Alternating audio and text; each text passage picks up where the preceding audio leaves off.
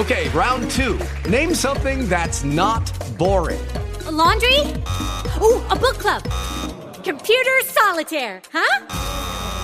Ah, sorry, we were looking for Chumba Casino. That's right, ChumbaCasino.com has over 100 casino-style games. Join today and play for free for your chance to redeem some serious prizes. ChumbaCasino.com. No purchase necessary. Void where prohibited by law. 18+ terms and conditions apply. See website for details. With the Lucky Land Slots, you can get lucky just about anywhere. This is your captain speaking. We've got clear runway and the weather's fine, but we're just going to circle up here a while and get lucky. No, nothing like that. It's just these cash prizes add up quick. So I suggest you sit back, keep your tray table upright, and start getting lucky. Play for free at LuckyLandSlots.com. Are you feeling lucky? No purchase necessary. Void where prohibited by law. 18+ terms and conditions apply. See website for details.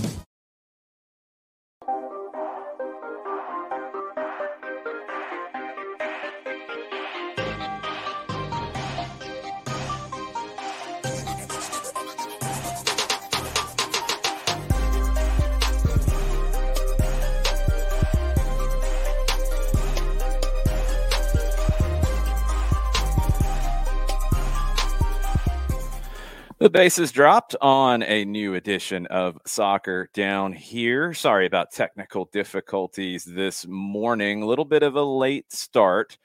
Going to go 2 hours with an Overreaction Monday edition. We will have soccer over there tonight starting at about 7:05. I will say about just to give a little bit of cushion just in case. We got a lot to talk about today, mostly Atlanta United and their win in D.C. We can get into the World Cup draw as well. John gave you the reaction show on Friday after the draw. Talk about my experience with the draw in a little bit. It was pretty funny. And you can react to MLS this weekend as well. Anything else on your mind? We'll get into a lot of the overseas stuff tonight on Soccer Over There. But if you want to yell about Newcastle getting blown out, we can. Sorry, Alex. If you want to yell about Juventus, you can. They've been yelling. They've been complaining. They said they played 11v12. All kinds of things. You can react to it. You can put it in the comments on the Twitch pitch, and we will try to get to those at different points in the show. We'll kind of give you a little bit of a heads up when we'll jump over there and hop into it. But we're not going to be going throughout the show, just Twitch pitch back and forth, back and forth, back and forth. We got reactions too, and we're going to give them to you. Thanks to everybody who listened to both Mike and I in different places on Saturday night. I was on Star 94, so a different place. Jeff Lorenowitz was with me for the second time on radio. It's always fun talking soccer with Jeff. We talked a lot of soccer before the game. Once we arrived at Audi Field and got everything set up and saw what we were working with the booth. And yeah, you saw my picture of it and you heard us on the call. It was it was there. It was something. But we talked a lot of soccer. Ran into Luciano Emilio, DC United legend. Dave Johnson, got to meet him for the first time. Got to talk about Dave Johnson calling Atlanta Ruckus games at Adams Stadium and the concrete cinder box, I think is what he called it, which is accurate. Those games in the middle of the summer in what you would call a press box at Adams Stadium to do TV. And they did TV on the field for the intro, for the pregame, which was like one segment, and then has to hike up those steps. And if you've been at Adams, it is a hike. I lost skin at Adams multiple times running up those stairs at different points of my time working for the Ruckus. So, yeah, really cool to trade old school stories with Dave and talk about where DC it was coming into the game, where Atlanta was coming into the game. I said it early on that I think this was a game where we'd get to know both of the teams and see what they're working with and learn a little bit. I don't know if we actually did. It was a very, very even game. And Atlanta gets the goal in stoppage time. Marcelino Moreno. I'm sure you've heard the calls by now. It was on the other end from us. So just and full disclosure, Mike was calling it from the monitor back in Atlanta. I was there. It was probably 100 yards away from where we were, and we were very low. So we were screened on the initial action. I couldn't see who scored it.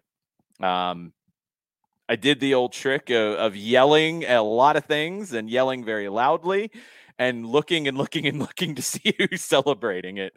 And I finally saw Marcelino come away with a shirt over his head. And that gave me the clue that he was the one who scored it. We couldn't see the deflections on it until Jeff spotted it on the replays once we were able to pull that up on laptops because we couldn't see it on the monitor either. So it was an adventure calling that. It was an adventure just all the way around, but it was a 3-point adventure for Atlanta United. John, consuming it from home, it's a game that was really hard to explain. It was a game that was really hard to call at times, not because of the booth, just because of the way the game flowed. It was a really weird game all the way around, and it just felt dead even until that last moment. Yeah, and when you look at, and I'll take this 45 minutes at a time. Okay. First half, I legitimately was wondering if DC was going to hit the 30 foul plateau by the time. They were working on it. Was it 14 in the first 45, if memory serves? I'm going to double check it, but that sounds right. It wasn't quite Charleston against the Twos. That was 16. Yeah. But it was really close. Jeff was getting really irritated with the lack of yellow cards for the fouls on Joseph, on Almada, on Moreno at midfield breaking up attacks. Jeff was getting really frustrated with it. And that was the big issue for me in the first 45 is that you were getting you got 2 yellows in the first 45 for DC, thanks to our friends at SofaScore.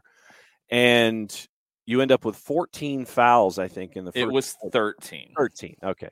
So you were still double digits, and you're still, pushing the idea of 30 fouls being called. You end up with 2 yellows in the first half. And how many fouls were called on Atlanta United in the first 45? It was, go back to it, I think 7. 20 and 12 for the game. Right. So second half, whistle kind of left us. 13 and 7 in the first half. And you end up with George Campbell getting a yellow in the 33rd. And like Jeff, I was wondering where the yellows were for the attacks on the Atlanta attack. And that was the biggest takeaway for me, is that you kind of knew that DC was going to sit there and they were going to, try to press you. But, over time, it seemed like they kind of ran out of gas. And so they would resort to fouling and all these other kinds of things to try to slow things down and basically muck the game up as best they could. Because if they couldn't keep their own pace, then they're going to have to try and find other ways that the game doesn't get out of control in their own way. And so I was with Jeff. I was wondering where the yellows were from DC for going after the Atlanta United players in the first 45. And then you go from that first extreme of all of the fouls being called, you end up with the 3 yellows, but you don't get that in the second half. And so that kind of dichotomy got to me too. It was weird, and I like Armando Villarreal as a referee, and Jeff had good recollections with him too, good experiences with Armando. Armando's not somebody who calls a lot of fouls, and he, for his career, and that was his, if I remember my notes, 171st game in MLS. For that many games, he averages just over 22 fouls per game. He called 20 in the first half. So I'm sure, just like coaches, just like players, referees have style. They have a style. They have the kind of game that they like to manage. You call 20 in the first half, you're kind of like, whoa, this feels weird. This doesn't feel right. And the second half, look, he let a lot go. He let a lot of physicality go. He called 12 in the second half. So 32 in all, just about 10 over his career average. I get it. I understand it, how it shifts away. I would have definitely liked to have seen more yellows in the first half to break up that behavior. And I think what frustrates me the most is this happens a lot to Atlanta United, and I don't really get it. It doesn't follow much logic. And all the fouls were one way early on. They were very tactical. The foul count is still stacked to DC. The yellow cards were not. They didn't get another yellow after the first half. Atlanta ended up with more yellow cards than DC did. And that doesn't feel right the way the game went. Campbell got one in the 33rd. Conway got one in the 81st. Almada got one in the 89th. The ones that Almada and Conway got felt like they weren't getting yellows the other way. And look, it adds up. I mean, I don't know if Conway's going to hit a yellow card accumulation issue in MLS. I hope he plays enough for that to happen. I'm not expecting it. Almada, yeah, it adds up. Campbell, it adds up. And when you're not having it add up for other teams who commit more fouls and more tactical fouls, that's frustrating. It was a tough game to call. I'll give Villarreal that credit because the way DC plays, they're a really frustrating team right now in my book. I thought they'd be further along, honestly. I thought they would have progressed a bit. I'm not seeing much of an identity right now. And except what I'm seeing, if I want to define an identity for DC, what I'll go with is they are combative, not as good in being combative as a Red Bulls or a Philly or even a San Jose.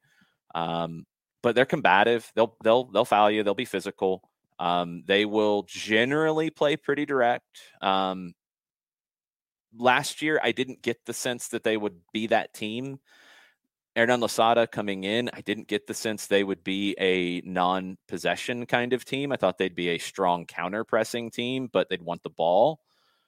This year, they're like 50-50, and that's a bad place to be in my book. If you are a 50% possession team, you don't really have a way to play, or you're not doing what you're trying to do effectively. I'm going to go with the former in DC's case, because they're not trying to get the ball back to keep it and create something. They're not as good in the press as your Red Bulls teams or your Philly teams that don't want the ball and play off the press more than having the ball. They're in this in-between state. So, one, it creates a really weird kind of game if you don't get an early goal, and then they have to come out and play a little bit more. And that's what this one was. It was a game where I thought Atlanta was the better team slightly, not by a ton. I mean, the XG backs that up. It was, and you add the goal at the end is the biggest one, but it was 1.02 to 0.48. The first half was about what I would have expected with that, 0.53 to 0.27. DC didn't create more in the second. Atlanta was about the same in both. Atlanta wasn't great, but they were the better team. They had more of the initiative. They were trying to play. I thought when they got the ball going through Almada in the first half, especially, they looked good. We know Marcelino is going to wreak havoc on opposing midfields. He's going to run at them. He's going to break teams down off the dribble. They're going to start fouling him. I think he drew 6 fouls in the game. They're going to get in yellow card trouble. That was the two with Canals and Jafal. I thought that he would kind of go with them a little bit more and get them on another yellow. They backed off a bit after they got their yellows. Credit to them. But yeah, it felt like a game where there wasn't going to be a breakthrough. I was pretty much resigned to it being 0-0. I think Atlanta was too. I mean, think back right before that, and Jeff referenced it on the full-time report. Brad had a moment where he goes up to catch one, and then he goes down like a goalkeeper will when they're trying to run clock. At that point, it felt like a point on the road. It's a clean sheet. You take it, whatever, that's fine. Then they got the opportunity, and look, it starts with a beautiful ball from Santi Sosa. Just what we've been missing with Sosa being out, because he's just a different player than Ozzy Alonso. What he brings to the table is, I think, more of that kind of a pass. Ozzy's a great passer. Ozzy's been 91% or better the last 4 years in MLS, but he doesn't hit as many of those longer passes. Santi, I think, excels on that. And he puts just a perfect ball to Lennon to give him an opportunity. Late in the game, you can make that play. You put it over the top and you say, go get it, Brooks. He goes and gets a corner out of it, and you make something happen. You steal 3 points. To say that you should have lost, no, I would thoroughly disagree. But maybe you stole 2 points because it was looking like a one-pointer. It was looking like a scoreless draw. You get the goal at the end, you get on the bus, and you get out of town. For me, and there are two other points that I have. One has to do with Atlanta United, and so since that's where we are, I'll go with this. Once again, you get to see the continued growth of George Campbell and the difficult decision that Gonzalo Pineda has with as many folks on the back line as he has. And it's good to have a difficult decision when you're dealing with your center backs. It's like, okay, who do I start? I would rather have that question than sit there and go, who do I start? Where the emphasis is different. You know, the positive element in having George Campbell's game continue the way that it is. It's not a surprise to us because we've seen his development ever since he first stepped on the pitch for Atlanta United too. But I want to give George Campbell also a lot of credit for playing with that yellow card that he picked up in the 33rd. Yep. That to me is just something else that we can put here in the dossier of the growth of George Campbell, where you get the early yellow. In a perfect world, you know that the opposition is going to try to key on that particular player, chase after that second yellow, try to end up with the other team playing with 10. George Campbell played after that yellow in the 33rd minute, the rest of it, 57 minutes plus with a yellow card. So tremendous amount of credit for George with the maturity that we're continuing to see with him with Atlanta United at the back. Yeah, we talked to Gonzalo Pineda on Friday night, and he talked about how he almost feels bad telling George he's not going to be in the lineup when he's not in the lineup. There is that little bit of a hierarchy with Miles and with Allen, who are probably your starters, but man, George is making it difficult. George is making it difficult to settle on that. Because he's just been really good. I know he was a little bit of a controversial selection for our man of the match on radio. I asked Jeff in the break. I said, "Who do you want man of the match to be?" No hesitation, George. And that's kind of where my head was, because I felt like the way we were calling it, what we were talking about a lot in Atlanta defensively, was George Campbell being ahead of the play, reading the play, either jumping into a passing lane or making the right decision. There was a 2v1 against him at one point, and he played it perfectly to hold up the play long enough for Andrew Gutman to recover and make a tackle. So it's one of those where George doesn't get a stat on it. He doesn't get a tackle. He doesn't get an interception, but he made the right play. I thought George was great. I thought George was great defensively. Let me be clear in that aspect. I thought passing, well, look, he had one that turned into a corner. I think there's a little bit of a reaction. I was actually, I'll go ahead and say it, Shiva. I'm not trying to throw you under the bus or call you out. We were talking about it in messages. I think at times there's a larger reaction to a bad play with the ball in that situation than the good plays defensively that might not show up, like the one we talked about. Other plays where he jumps into a passing lane, he breaks up a play, he picks up a second ball because he read it and was ahead of the attacker. I thought stuff like that defensively, George was lights out, was just absolutely borderline perfect defensively in this game. Full credit to him. And it will be hard to keep him out of the lineup. He's got to get better with the ball. No question. He's good with the ball. His numbers this season back it up. He's good with the ball. He can be even better. And he's got to be even better in competition for playing time with two really good center backs in Alan Franco and Miles Robinson. But that's what you want. That's what you want from your 20-year-old homegrown who's saying, yeah, I'm not comfortable just sitting here on the bench. I want to play and I'm going to push these guys. He's got to improve some aspects of his game. But man, for a 20-year-old to play with the composure that he plays with and to get on an early yellow, and this is something, as we'll bring Jarrett Smith into the mix right now, this is something that Jarrett and I have talked about, and I know we talked about it during his time with the Twos, where George has a little bit of a mean streak at times. He can get really nasty with some tackles. And earlier in his career, and it's crazy to say, like his career, he's 20, but 3 years ago, geez, when he would have got an early yellow, he might have gotten another yellow. The eyes might have gone red at some point. He might have picked up another yellow, and you're playing shorthanded. I think that happened with the Twos at least once. But Jarrett, Campbell gets the early yellow in the first half.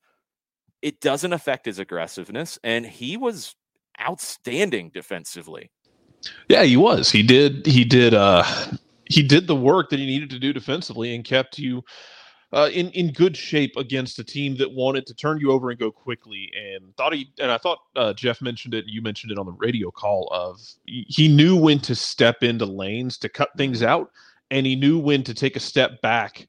There's one in the second half where he had, I think it was 1v1, and he just kind of drops off of it and doesn't step into the challenge directly, and ends up creating a situation where, puts the onus on the attacker, who just kind of hesitates for a second, lets everything get reset. And it was just smart. He was decisive in his decision making. It's great that his decision making was the right one 90% of the time.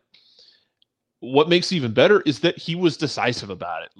He made the right decision, and he didn't second guess himself. I made this joke right after the game ended, the Hawks win, because Patty Mills is defending Trae Young, and Trae crosses him over, and Patty Mills takes one step back, not wanting to get beat on the blow-by, and loses his balance and isn't sure what he wants to do. Yeah. Trae shoots a three.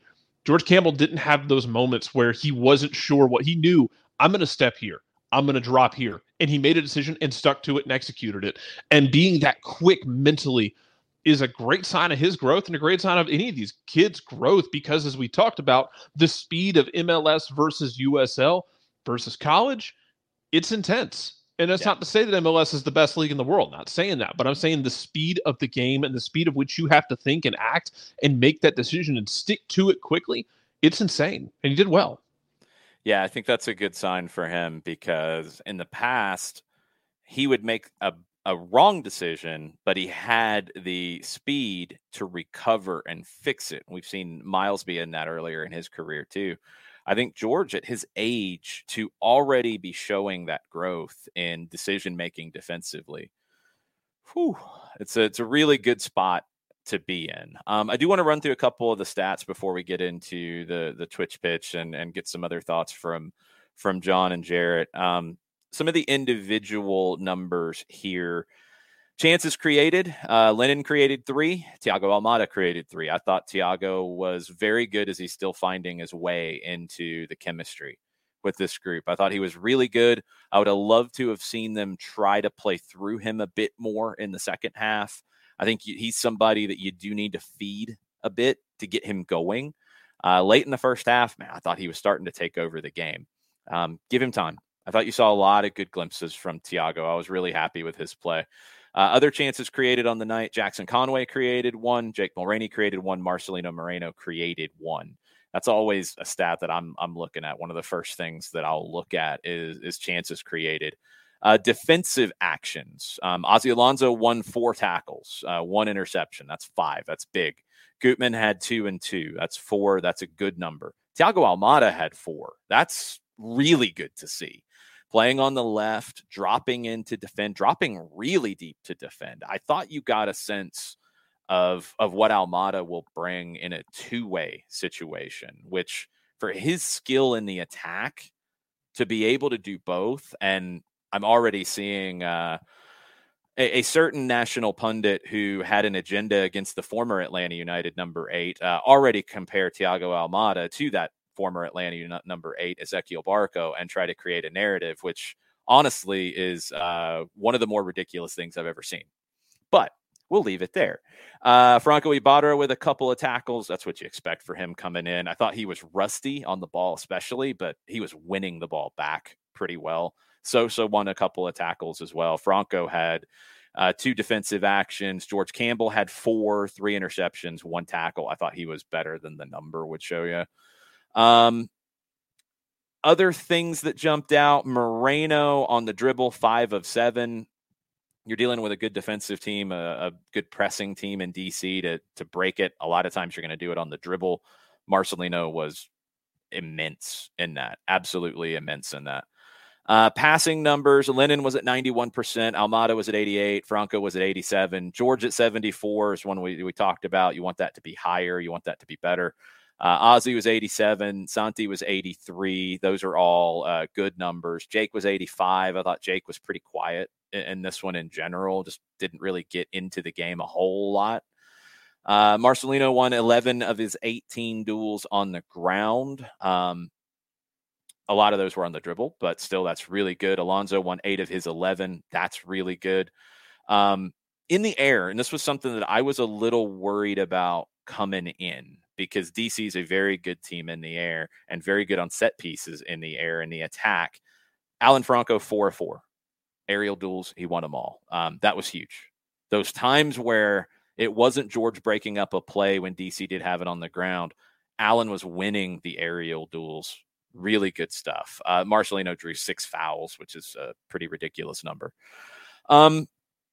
Jarrett, what else jumped out to you about this game? I mean, off the top, basically, I said what I said in the full-time report. It felt like a scoreless draw. It felt like a game where you take the point and you'll be okay with it. I think the team was almost thinking that way late. You have a great ball from Santi Sosa to earn the corner that Brooks Lennon earned, and then you win on a corner kick and get it done late again in DC, and you take it and you get on that bus and you get out of town. Yeah, if you operate under the assumption, as I often do, of you win your home games, you draw your away games in MLS, and you're going to be in fantastic shape. Yeah. If you want to do that, if you want to play that game, well, you just made up for the Montreal draw by winning that game on the road in DC, and you went and stole it, and that's fine. I mean, nothing wrong with that. You stole 2 points. You didn't steal a result. You stole a win from a draw. Yeah. But you stole 2 points in that game, and that's fine, because you've had 2 points stolen from you. It will happen again. You'll have 2 points stolen from you, and you'll do it to others. The mental toughness I'm impressed with, because you've done it so much this year of sticking in late and being tough late after the up and around and after the 90th minute of getting the job done and keeping switched on for those big moments and waiting for that moment to strike where you can be effective. Overall, I mean, it was like I told y'all as we were green rooming it this weekend. One of my beefs, and we saw this around the league, is a very petty week around the league with comments from managers and fans. It was a very petty week, but it's this issue I have where you get a team that wants to press a lot. That's cool. That's fine. But then we as a collective, not we as in the individuals on the show right now, we as a collective, I feel like we put an unfair onus on the team that wants to play with the ball or build up from the back of. They're not doing this, they're not doing that. Well, they're playing a team that's going to press, and when you break the press, they're going to foul. Like it's this weird thing of, wow, they didn't do what they wanted to do. Okay, well then credit the other team for pressing and for breaking things up and not letting the game flow and doing their job instead of just criticizing one side of it. Compliment the other side of it. And it can be situations where Atlanta was sloppy with the ball at times. The Twos had that as well in Hartford. There were times where they were sloppy with the ball. It's this thing where we run into this, well, they so-and-so didn't do what they wanted to do, so so clearly that was their fault, as opposed to so-and-so wasn't able to build up play, wasn't able to break the lines consistently, kept getting fouled when they did so. Okay, well, that's not necessarily their fault because of who they're playing, who is executing their game plan, that they are drilled to the same extent, if not more, to be aggressive, to press, to break up play, in the same way that teams like Atlanta are drilled to build up possession and work from the back. There are multiple ways to look at it, and I hate the fact that we just poo-poo one side of it instead of saying, hey, they weren't doing that. Well, maybe it's because the other side did their job. Yeah, I was pulling out my notes from the game because I wanted to look at a couple of things. I thought Atlanta dealt with the press pretty well. And you have to look at the season numbers to get a sense of that. I think Atlanta will be a better attacking team as they go. We've had this conversation all year long. You've got to get a training session with your front four. You have to get Joseph Araujo, Almada, and Moreno in one training session together. They haven't had one where they've all four been available. Let's see what this attack can turn into to create more. I think they need to create more in general. But they had 9 chances created here. That's right about their season average. They were able against the press to pass at 81%. I thought they wore DC down and were able to make DC have to sit a lot more. That's good. But DC's still disruptive. They're still a good defensive team. I got questions about them. Well, that was the other thing I started with, Jared, is I have real questions about where they are in their project with Hernan Losada and where they're going, because I got questions about a pressing team that can't press for 35 minutes and then they got to let off the gas. You wore them down because look, here's the thing that jumped out to me coming into the game. The number one stat that I had starred in my notes was DC, what they allowed teams to pass against them. It's passing percentage. Look, it doesn't tell you everything about a game because these passes can be passes that don't really lead to much. Yes, that's true. But when you look at the body of work in a game and you're talking about 300, 400, 500 passes, you get a sense of how good a team is with how many passes they're connecting. If they're trying to play, if they're, the Red Bulls, then they're not trying to complete passes and forget about the number. But DC allow opponents coming into this game to complete passes at 72%. That is the second best percentage for lowest passing percentage completed by an opponent. 72%. Atlanta came into the game passing at 82.2%. In this game, they passed at 81%. So DC's press early affected them. As it went on, it didn't affect them as much. And DC changed their shape and moved pieces around. They brought in Chris Aduya-Chem. They played Drew Skundrich as a right wing back. Aduya-Chem was a right back playing right center back, even more pronounced of a right back playing that role than Andy Nahar was. They tried to change their personnel around Atlanta with a tactical shift, with going to 3 center backs to create a little more freedom for the attackers to go. That worked in my mind from Gonzalo Pineda. You had to bring in Conway for Joseph earlier than I think you would have liked. There had been a question about coming back from international duty. Would Joseph play? I thought he would. I thought he would start. I thought he might have more in the tank because he didn't play on Tuesday. But he had a couple of opportunities to get on the end of things in the first half. Not enough, and wasn't able to exploit it. I thought Conway came on and did pretty well. I thought he played with confidence. I thought he held up the ball well. He fought with Birnbaum, who's one of the best center backs in this league, especially in the air. He fought with Heinz Ike. He made it difficult. He had a great chance that I can't tell because of where we were. We were on the other end of the field. I couldn't tell if the cross, I think from Lennon to Conway, actually it might not have been from Lennon. It might have been Almada. I couldn't tell if it got deflected, because Conway wasn't able to redirect it and put it on goal. He had a header, but he worked hard. He showed, I think, some of the progress that we saw in the last game, not just because he had 3 goals, but his overall play against Charleston. So, there was a lot of things you take out of it, but Jared, I'm with you on DC. I got questions because for a team that, the stories coming into last season were about how intense the training sessions were under Hernan Losada, and Julian Gressel said he lost like 10 pounds or something, and doing like SWAT level training stuff in preseason. They looked gassed coming off the international break in about the 35th minute. That was weird. Yeah, and then they got it back after halftime, and I thought, okay, well, for a while. Yeah, and that's the thing. It was for a while. They got it back after halftime. I'm like, okay. And it crossed my mind at like the 65th, 70th minute. I'm like, okay, can they do it for 45 this time? And I know you're not going to press like you're not going to like be running around like a chicken with your head cut off for 90 minutes. I know that's not how it works, but can you apply that pressure for 45 minutes? Nope. I mean, and I get it. Atlanta changes things up a bit. Losada has to make changes as well. But yeah, it just didn't feel like they had that in them. And coming off the break, it was just weird. That's when I expect them to be at their most psychotic, when you've had the extended break. Yes, that's what I would have expected. Maybe not psychotic, but that's definitely what I would have expected. And they didn't seem to have it. It's weird. John, let's jump into the Twitch pitch. What we got? With the Lucky Land Slots, you can get lucky just about anywhere. This is your captain speaking. We've got clear runway and the weather's fine, but we're just going to circle up here a while and get lucky. No, nothing like that. It's just these cash prizes add up quick. So I suggest you sit back, keep your tray table upright, and start getting lucky. Play for free at LuckyLandSlots.com. Are you feeling lucky? No purchase necessary. Void where prohibited by law. 18+ terms and conditions apply. See website for details.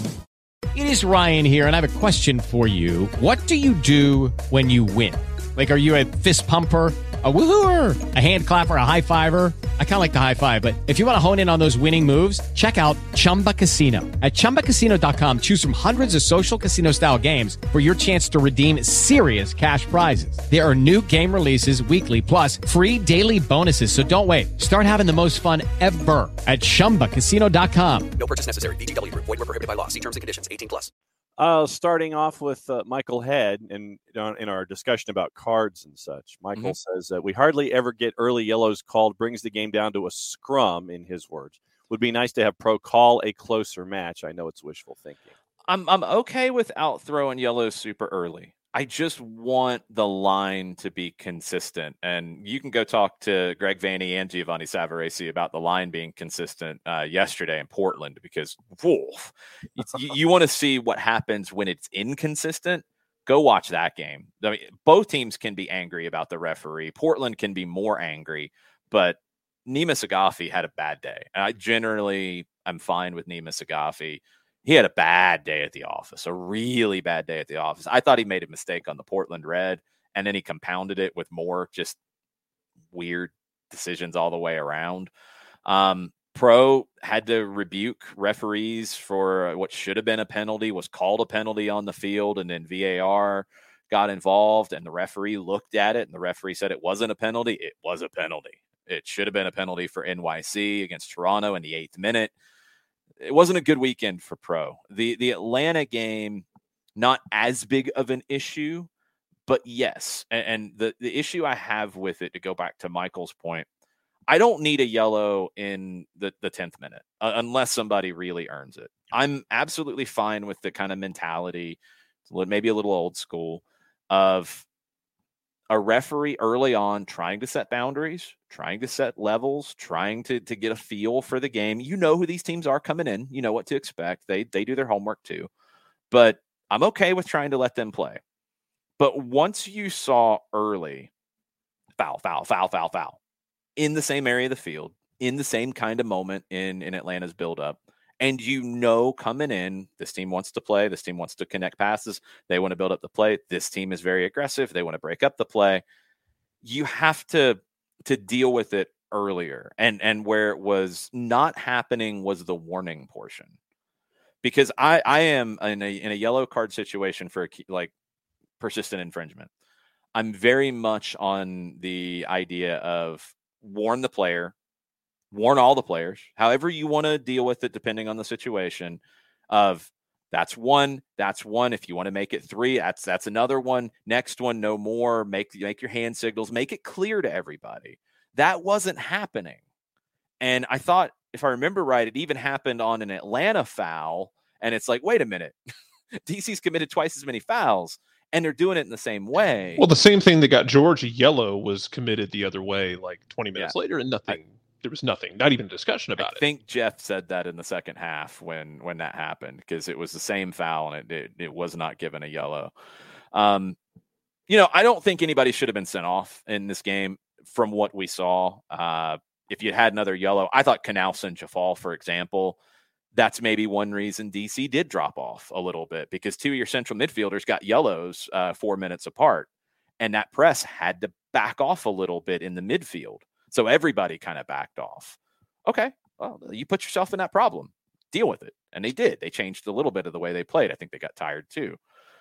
But if you had given it a little earlier or been more demonstrative, the game might have flowed more.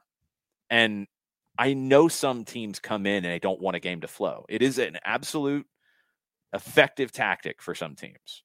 I'm not trying to take that away from teams. You know how I feel about the game. You know what I want to see. I want to see passing. I want to see a team play. I want to see attacking play. I don't want to see destructive play. I don't like those kinds of teams personally. I'm not saying you can't do it, and refs shouldn't allow it, but refs have to be clear in where the line is. This one, the line was, I thought, further away from where it needed to be. Okay. That's Armando Villarreal's prerogative. I don't think the line was all that inconsistent.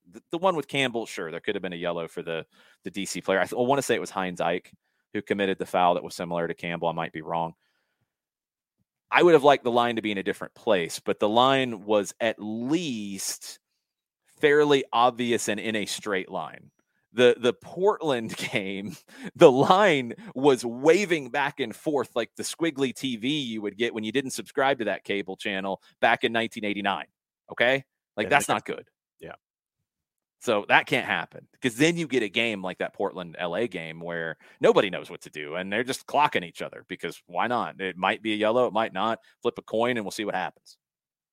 There's got to be consistency. And I thought at least Villarreal was close to consistent, but I would generally like to see persistent infringement used more in MLS with referees, and it be called when it's obviously persistent infringement, when it's obviously tactical, not a late challenge and then a tactical foul and then, a handball, like that's not persistent infringement to me.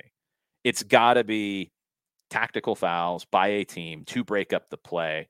Reportedly, that has been a point of emphasis for Pro. Reportedly. We don't seem to see it in Atlanta matches too often. And that was kind of the follow-up question from Uncle No Pockets. Why is there no accountability with Pro? Well, there is. It's just not public like it is in some other leagues. We do see referees not get games the next week after mistakes. I think there's only been one time that I can think of that there was an announcement that these referees are not going to work next week. I think it was the USL, the incident with the misapplication of the rules last year with Pittsburgh. I think that one, it was in the announcement, like, yeah, these referees are suspended or not being booked. I can't remember what the terminology they used. In Italy, they'll tell you. Bob Lilly probably showed up at the front door of USL's office the next morning. No, he needed to in that one. That was bad. In Italy, they'll tell you when a referee's suspended because they had a bad day. Referees will have bad days, and that's fine. What happens if you're a player and you have a bad day? You probably get benched, right? Mm-hmm. If you're a referee and you have a bad day, you might need to get benched. If you have multiple bad days, you might need to work at a lower level for a little bit. That's not to try to take money out of people's pockets and be mean. It's judging their performance. And I wish Pro in these situations. So you have the situation in Toronto, which is far different than Villarreal. Villarreal shouldn't be suspended for a game. We can not like how he called or how he did persistent infringement or this or that. He didn't do anything to screw up the game. There was nothing about that. It's how he managed it. That's a different level. What happened in Toronto, for example, when you have to come out and say, yeah, an 8th minute penalty was taken away incorrectly by the referee, by the VAR, because the referee agreed with it after looking at it. When you have to come out and make that announcement, part of the announcement should be that VAR and that referee are not working next week. For what it's worth, that's worse than missing the call, because to me, it's worse when you get the call right and then you change it incorrectly. You had it right in the first place and then you decided to get it wrong. That's worse than, hey, we missed it and we shouldn't have. No, you had it and then you screwed it up. Mm-hmm. This is on both. Egregious. It's not just the VAR and absolutely. I'm not trying to. Nobody's getting away from that one. Yeah. Like the situations and look, the VAR in the Atlanta DC game was Yunus Maracci. He was the one who on decision day last year had the incorrect usage of his abilities on the RSL Sporting Kansas City game, and he was the one who did not recommend that the referee take a look at the Jake Mulroney red card in Nashville. That was overturned. That doesn't mean he shouldn't ever referee again. It means that, hey, he shouldn't have been VAR for a while. And he wasn't for a while, at least after the Mulroney one, because I was actually looking at the bookings and I didn't see him booked for a minute. Okay. You can announce that, and that's okay. And that would help fans, I think, feel like there is accountability, because there is. It's just not as public as it needs to be. When you have a referee and a VAR have to get publicly rebuked, or at least Pro has to admit an error, they have to, in that announcement, say the video assistant referee and the center referee who made this mistake, that an 8-minute goal for NYC in that, they lost 2-1. I don't know. Maybe it has an effect on that, having that penalty. It could have been missed. We know, but that's a big moment that you screw up early. It's okay to say they're not working next week, and then you can come back, but they got to get benched for that. And that wasn't part of that announcement. That's frustrating. We do have to separate, though. And I I understand how hard it is to be a referee, and I try to be very fair in explaining how hard their job is and all of the different things that go into it. And I really want to progress the conversation about how games should be refereed past, oh, this referee's bad, because I see the general reaction to any referee who's announced in Major League Soccer. Oh, it's this guy again. Oh, no, not all referees are bad. Generally this year, I've been really happy with the referees in Atlanta games. Even referees that at times I haven't liked their style. No, they've been good. The Atlanta games have been good. I have no problems with the refereeing in it. We've got to progress past, like, I don't like this call, so this referee's bad.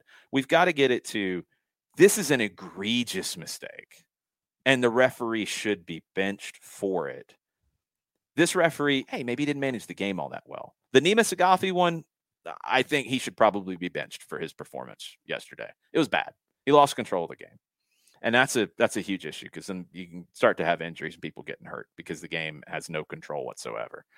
Villarreal's nowhere near any of that. We can quibble on persistent infringement, where yellow should have been and this and that, but no, he should not be benched for his performance in DC. Sagafi, yes. And the referees in Toronto, yes. The VAR and the referee, yes.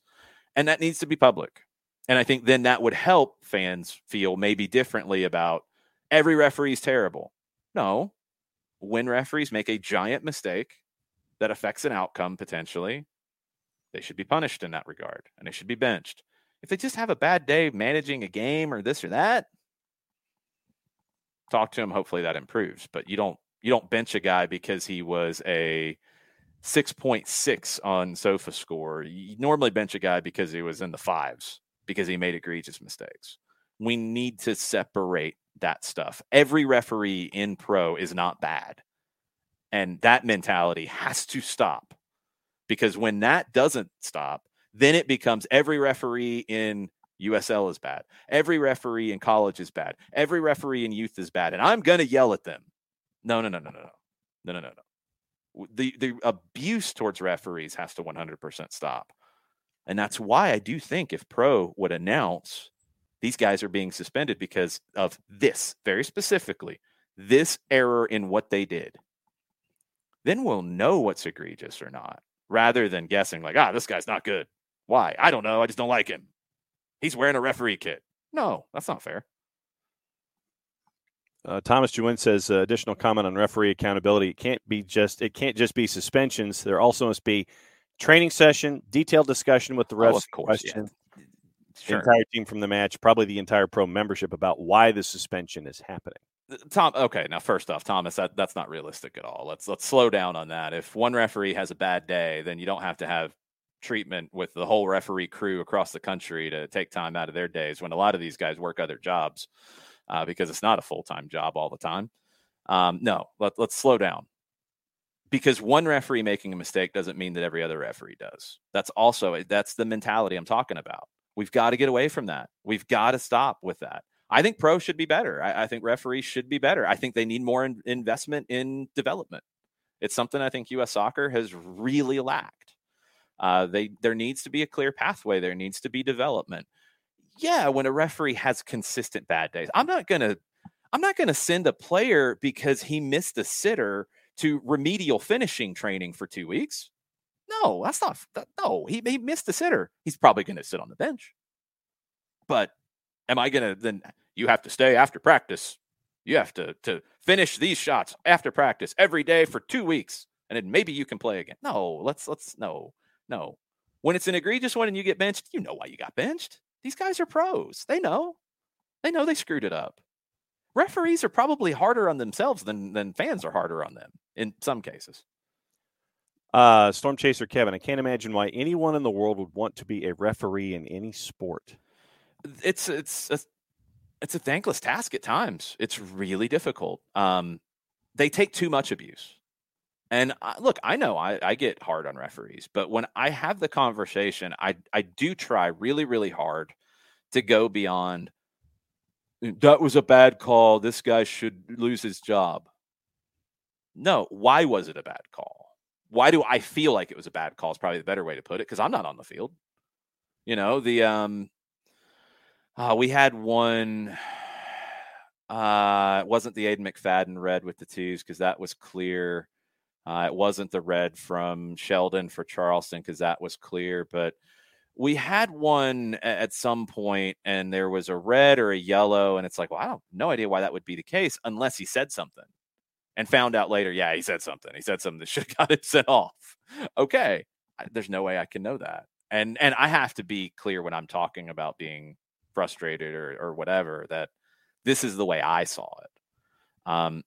We talk a lot about referees because I think we all want it to be better, but I do want the conversation to progress past all referees are bad and they're all terrible and they should fire all of them.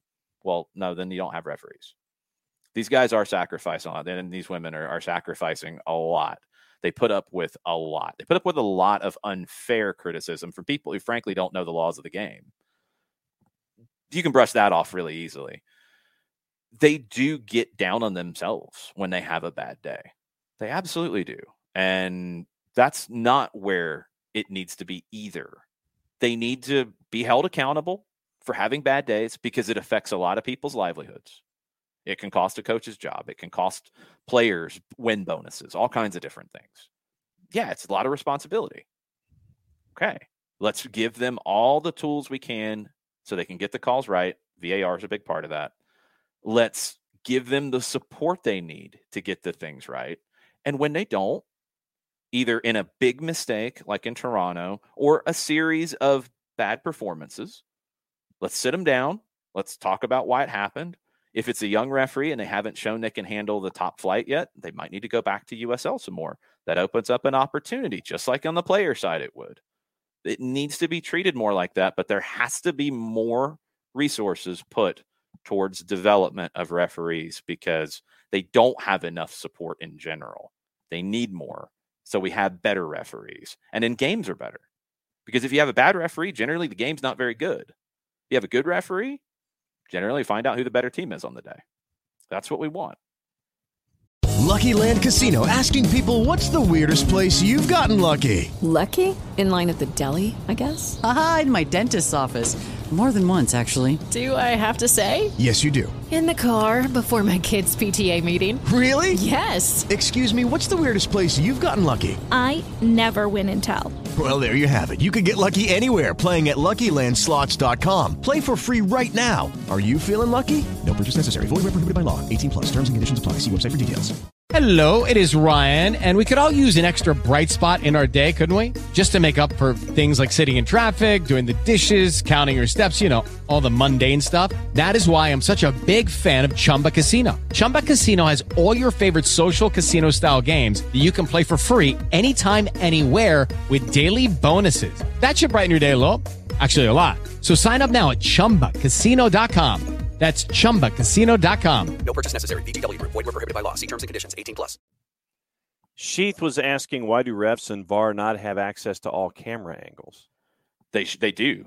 They should not, unless there is a technical issue. And John, I don't think you control the camera angles, so there shouldn't be. Yeah. They should have access to all the camera angles. There's not a situation where TV is keeping a camera angle from them intentionally. They should have access to everything. But and you're when they limited, don't, but I think you're limited in each case as to how many cameras there are in any given television production. I think well, yeah, of course. I mean, you can't have made up cameras. Like you have the cameras that are there. You have the cameras that the TV uses, and you're using that, and that's what you're getting. You're getting that feed, and you're getting all those. You do have a time crunch, and this is where the AVARs are really important in being good with the technology and being good with spotting where, okay, it was a foul in this portion of the field. I think, let me get the camera from that side. Okay, cool. Here we go. Boom. And you're doing it fast. I think the time crunch is more of the issue at times of getting the right angle and getting it where you want to make the buzz down to the referee that, hey, we got something here. I think it's the time crunch. It's not that they don't have access to a certain camera or something. And Abby says, so when U.S. Soccer asks for people to give money, they need to say some of the money and a certain percentage goes for ref training. Yes. I think U.S. Soccer has done a really good job in the last decade of putting money, resources, budget towards coaching education. They need to do the same, if not more, for a short period of time to referees. It needs to happen. And they probably then need to have a larger discussion, because that U.S. soccer is going to affect the referees below the professional level. And referees, there are plenty of referees who work pro level games, USL Championship, but definitely leagues below that, and work big youth tournaments and stuff like that. College is a whole separate thing. College is governed differently. It's a whole separate set of laws of the game, and it's very complicated. But U.S. soccer will handle the youth development of referees. So the referees who are on their way up, working state cups, working big regional tournaments, all that, they absolutely need to invest in development there. And then there has to be a conversation with pro and with all the professional leagues. NISA, USL, they have 2 divisions. NWSL, USL will have a 3rd division with the Super League on the women's side next year, and MLS. They all need to sit down and say, for the professional referee development, because their development doesn't stop. For the professional referee development, we need to figure out in a budgetary sense, or whoever's going to pay for it, how do we continue to do that? I don't know if that's going to come from U.S. Soccer, if that's going to come from a budget that is created for pro. I don't know how that side goes. But yeah, there has to be more investment in referee development. It's got to happen. Circling back to Sheath's comment about cameras and such, real quick, just thought that was the reason provided for the Toronto NYC penalty issue, that the, quote, smoking gun angle wasn't available to VAR and then not shown to center ref. If that's the case, then somebody screwed up at the beginning, because there shouldn't be an angle not shown. In that case, it's actually the other way around, Sheath, if I'm not mistaken, because they called it a penalty on the field, and they had an angle that they said showed it wasn't a penalty, and they went with that. If you had another one, maybe, but they would have had it. If they didn't, then it's a technical issue somewhere in the chain. It's not like TV didn't give them access to that camera. And if they didn't, then that's on TV. Then TV screwed it up. But there's not TV specific cameras that don't get fed to VARs. That doesn't make sense. Yeah. Like, why would you do that? So they're all being fed in. If the AVAR or the VAR, and however that process goes, if they don't find that angle fast enough, then that's on them. Then they have to be trained and they have to get better at it, because that's their job. And that's why I think you need dedicated video assistant referees instead of center referees working those games when they're not in the middle or when they're not a fourth. It needs to be dedicated, trained video assistant referees. Back to Atlanta and DC. Ragamuffin, at what point can we say that many fouls equals out to just lacking real talent and having to resort to bush leagueness? No, I disagree with that. I don't think there's a set number, because I would not say Philadelphia is a lack of talent, and Philadelphia will kick you all over the field if they get the chance. It is a tactic. It's a tactic, and it's trying to break up the other team playing. I don't like it. I wish U.S. referees in general, because it's kind of across all facets, would clamp down on it more. I think referees in different parts of the world call it tighter in those situations, or go to the book a little bit faster in those situations. Referees here, look, generally we allow a lot of physicality. I'm not a fan of that, but that's the style that has kind of sort of been ingrained in American or U.S. soccer for ever. And a lot of it is an English and a German influence. And I think there's a little more physicality in those leagues than there is in like a Spanish.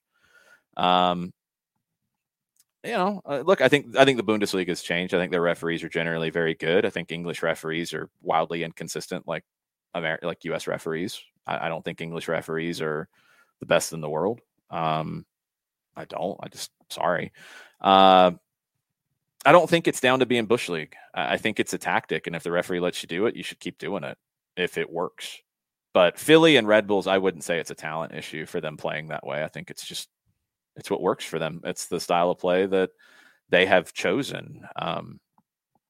Not a big fan of it, but hey, that's up to them. Couple on Marcelino Moreno before we get to the top of the hour. We might just get past the top of the hour with it. That's fine. Modiflow goes, is it just me, or are many of the Barco haters now Moreno haters? I'm honestly trying really hard not to get sucked into some of the narratives that get spun around in circles, all circles, every circle. I'm trying to stay away from circles and bird apps during games and after games and life in general. If so, it's a shame. It's a real shame. I think you have a very fascinating, unique player in Marcelino Moreno. There's not a lot of players to compare him to. He's not like Barco. He's different. Do they have similarities in that they're both very good on the dribble and force defenders to often foul them? Yeah, 100% they do. But they play differently. Marcelino, I think, is a little bit stronger, and his upper body, his core. Barco, probably faster straight line speed. I think Barco is a better defender. I think Moreno, it's an area of his game I'd like to see improve a little bit more. I think Barco's better on free kicks, better on set pieces. Yeah, I mean, we can go on and on. They're different players. But the similarity that I think maybe triggers this is the fact that they both like to dribble. And yeah, welcome to a lot of Argentine players. Not all, but a lot of attacking Argentine players who play in that area of the field will go on runs. They'll go on dribbling runs. They love the gambetas. They love that game, and it is celebrated in that soccer culture. Here, go watch a youth game, and you'll see what the culture is from a lot of people, because a lot of the people who might be parents, might be youth coaches, might be hanging around the youth fields are going to be the ones who are yelling, pass it, shoot it, don't dribble, and like taking dribbling out of the game. And no, just no. Like, don't do that. Celebrate it. Like, yes, you need to know when to dribble. And trust me, Ezequiel Barco and Marcelino Moreno know when to dribble. These are not 5-year-olds. They know exactly what they're doing, and they know what the effect is. Marcelino got 2 guys on yellow cards in this game. They had to back off from their press and open the game up more. That's called doing a good job. It's a shame. And I don't know, maybe it's just because of, like, you know, my soccer mutt background, where, you know, I obviously grew up in the Atlanta area, but fell in love with the game through Diego Maradona, who he liked himself a dribble from time to time, especially against England in a World Cup. I love that stuff. And that's the background that I enjoy. Riquelme pulling the nutmeg and the announcer going, oh, showtime. I mean, I love that stuff. And I love that a whole lot more than, oh, it's a crunching tackle. And he hoofed it. I could, whatever. I appreciate a good tackler. I appreciate a good 6, obviously. But I like guys who can make magic happen with the ball. Maybe I always wanted to be that kind of a player myself and couldn't. So I always look up to that. I love the Marcelino Morenos and Ezequiel Barcos. And to say that anybody who would hate their game, I'm sorry, just no, and no. Jarrett, we've talked about this. Sorry, I've been rambling. I apologize. It's one of those days. But Jarrett, we've talked about this with Ezequiel Barco. Marcelo Gallardo is a pretty good judge of talent. And he is a very ambitious manager who has a year at River Plate where he wants to win every trophy possible. He wanted to get Ezequiel Barco into his team. And when you see the reactions to the way that Barco has played early on the season at River, they are loving the things that some who covered the game in this country trashed Barco about. They are loving it in Argentina. Shows you the differences in culture. That is different. I mean, you're seeing it. If I can take it from a personal tilt, you're seeing it right now in Scotland with the way it's being observed. Some clubs and some fan bases don't want to make that jump away from that, like playing in the frozen tundra Lambeau Field style of just crunching tackles, defend deep, maybe get out on the break and make something happen. Oh, hold on, Jared. I don't have my sound effects with me. Dun, dun, dun, dun, dun. Give me another one, John. Better. Better. You can do better. Okay. The quest for the AmFam Cup starts now. Atlanta United hosting Pachuca on June 14th. Coming up here, a couple months. Pachuca come into town. Very cool. It is the American Family Insurance Cup at Mercedes-Benz Stadium. Multi-year deal with AmFam to host the American Family Insurance Cup, an annual match that will see Atlanta United play top foreign clubs at Mercedes-Benz. Pachuca is the opponent this time around. Pachuca is really good this year. They're second in the Clausura right now, 8-1-2, plus 11 on the goal differential side. They are the only Mexican club to win the Copa Sudamericana in 2006. They have won the CONCACAF Champions League Cup, all of it 5 times. I think Pachuca is a club that gets left out of the conversation of Mexican heavyweights a lot, and they shouldn't, especially in this millennium. They've been outstanding. This is a really cool game. I think it'll be a really good game against Pachuca June 14th. It should be a lot of fun. I'd imagine there will be other clubs that get involved from around not just Mexico, but maybe South America, maybe Europe. Yeah, you'll get clubs from all over. That'll be fun. We got it on 92.9 the game too. It'll be on Bally's and it'll be on 92.9. So yes, looking forward to that. Yeah, you're dealing with this in other countries with other clubs like as Jason calls them, my beloved Celtic, because of the way they have changed things up. You went from Neil Lennon to Ange Postecoglou, and it was like shifting from first gear to fourth gear without a clutch, and kind of dicey for like a month early in the season. And then you've got other clubs that have kind of like had to change things up with, over Rangers, where you bring in a manager midway through the season because Gerrard goes south. And you've had to make changes. And that didn't work out for them yesterday. But at the same time, they're advancing into Europe at a clip in a very impressive way. And they're trying to drag things forward. You're trying to drag your development forward in Scotland as you're looking now down the barrel of, hey, if we beat Ukraine and we beat Wales, we get England again, which honestly might be the motivation they need. I still don't think they beat either. I don't think they beat both of them, but that's going to be a hell of a motivation. But it's going to be different. And Marcelino Moreno is a unique one. If for no other reason, Marcelino Moreno keeps showing up, if nothing else, when you need him. That's the thing I'll always come back to about him is, he's talented on the dribble. He's a very good player.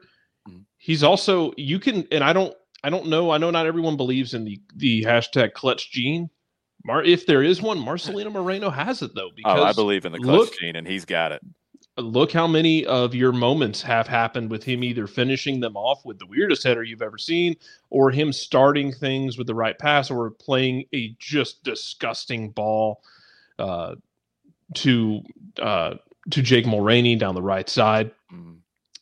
Marcelino Moreno pops up in those moments that you need him to. When we talk about a team and when Atlanta was struggling at times, it's like, you can brute force your way sometimes. Guys like that are how you can brute force your way with raw talent, because they show up in those moments when other players might not. 100%. That goal was a weird one for us because I could not see who scored it, and just the reaction from everybody. Like trying to parse that out from as far away as we were, because we were on the other end line. That was our angle, like literally on the other end line. Trying to parse out who scored it and what happened. We had no idea. We had no monitor in front of us. I should have known that it's DC and it's a late moment, that it would have been Moreno, because he did it last year too. I don't know what it is about DC and clutch moments that gets Moreno going even more, that he's scoring on headers like that. I have no idea. The one last year was rude in the way that he was cutting right and cut it across his body through a forest of legs and then into the far corner. Like the way it's such a stupidly difficult shot to pull off with pace and to aim it and to like actually get something on it. It was ridiculously stupid and rude in the best ways possible. Yes. All of that. Yes, absolutely. It was ridiculous. He does that sometimes. He does that. I like him. I like Marcelino Moreno. So, yes, I am against the haters in general when it comes to hating talented players who make things happen on the dribble and make things happen individually and maybe don't fit into a box of, well, when I tell a player on Football Manager what to do, they just do that and they don't deviate from it. Hey guys, it is Ryan. I'm not sure if you know this about me, but I'm a bit of a fun fanatic when I can. I like to work, but I like fun too. It's a thing. And now the truth is out there. I can tell you about my favorite place to have fun. Chumba Casino. They have hundreds of social casino style games to choose from with new games released each week. You can play for free anytime, anywhere. And each day brings a new chance to collect daily bonuses. So join me in the fun. Sign up now at ChumbaCasino.com. No purchase necessary. VGW Group. Void where prohibited by law. See terms and conditions. 18+. No, that's not how the best players in the world play. Go tell Pedri what he should be doing and what he shouldn't be doing on the dribble and see how that goes. If you haven't seen Pedri's goal from the weekend. Speaking of my beloved Scotland, SPFL clubs to vote on inclusion of VAR on April 19th. Bring it. I want chaos. Do it. Bring it. Bring it into the It's just going to be different. For fun. Just only have the VAR in the split. Just only on the north side of the split. The team south of the 6th spot don't get no VAR. They get no fourth official. They get one AR. Just make it really stupid. Just go for it. There's that interdivisional tournament in Scotland where when they play during the games during the season count to this, if they play to a draw, they go to a shootout immediately because they have to award 3 or 1 points for that to get through the playoff of their cup, because they looked at Argentina and was like, and Brazil went, that's complicated. Should we do that? No, let's do something dumber and weirder. Let's do it even more ridiculous. Mm-hmm. Yes. We are Scotland. Have fun. That's your tagline. Basically, you can make a hashtag of it. I don't have music for you, John, but you can tell us about our good friends at Lemonize. I could do that. There you go. Sorry. Well, no, I mean, if you bring Jarrett in, we're not doing that. Okay. Sorry. For odor-free, clean, fresh air, there's one place that you need to go. It's a Lemonize service. QR code over my left shoulder for those of you watching on Twitch. A Lemonize service deodorizes enclosed spaces like houses, apartments, and condos. They've created a customized solution that eliminizes all organic odors, including those like pets, cigarettes, and food. Realtors and property managers use the Lemonize service to eliminate bad odors to help them sell or rent their homes that much faster. It's a turnkey process that makes it easy to work with said realtors and property managers. Kind of the environment. We like that these days. Offering a very green way to get rid of odors without any kind of toxic residue.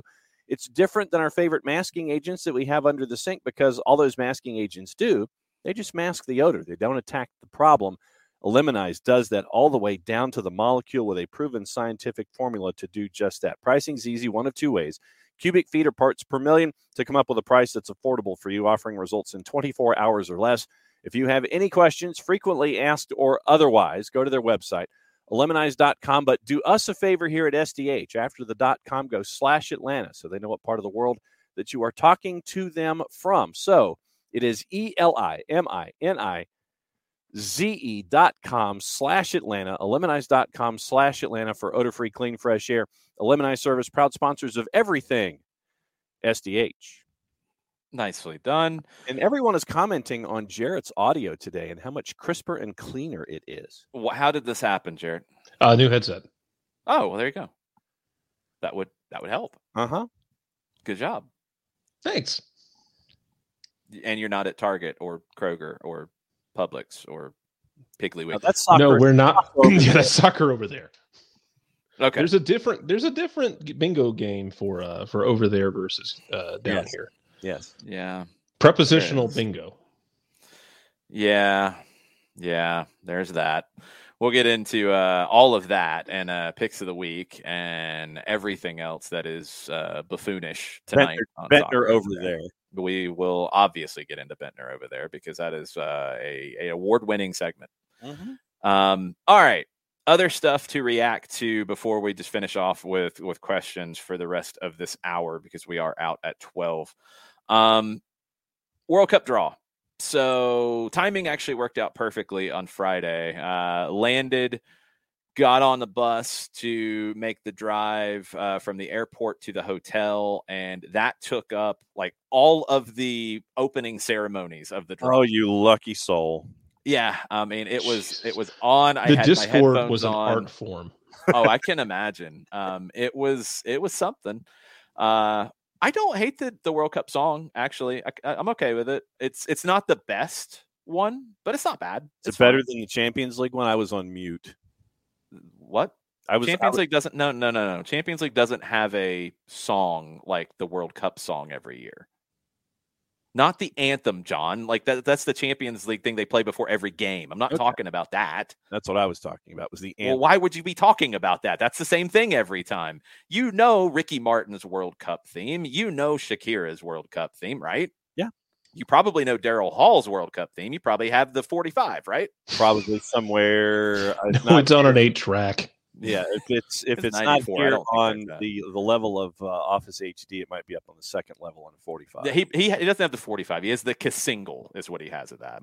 Sorry. Yes, that is true. 94. You got that. But it's good. I like it better than the 2018 one off the jump. The 2018 one was meh. There's others that are better, but it's fine. I like that. The all of the rigmarole to open the show. I mean, whatever. Okay. I was surprised they didn't have translators available for Fox. That was very annoying to all of us. Yes. That was very odd.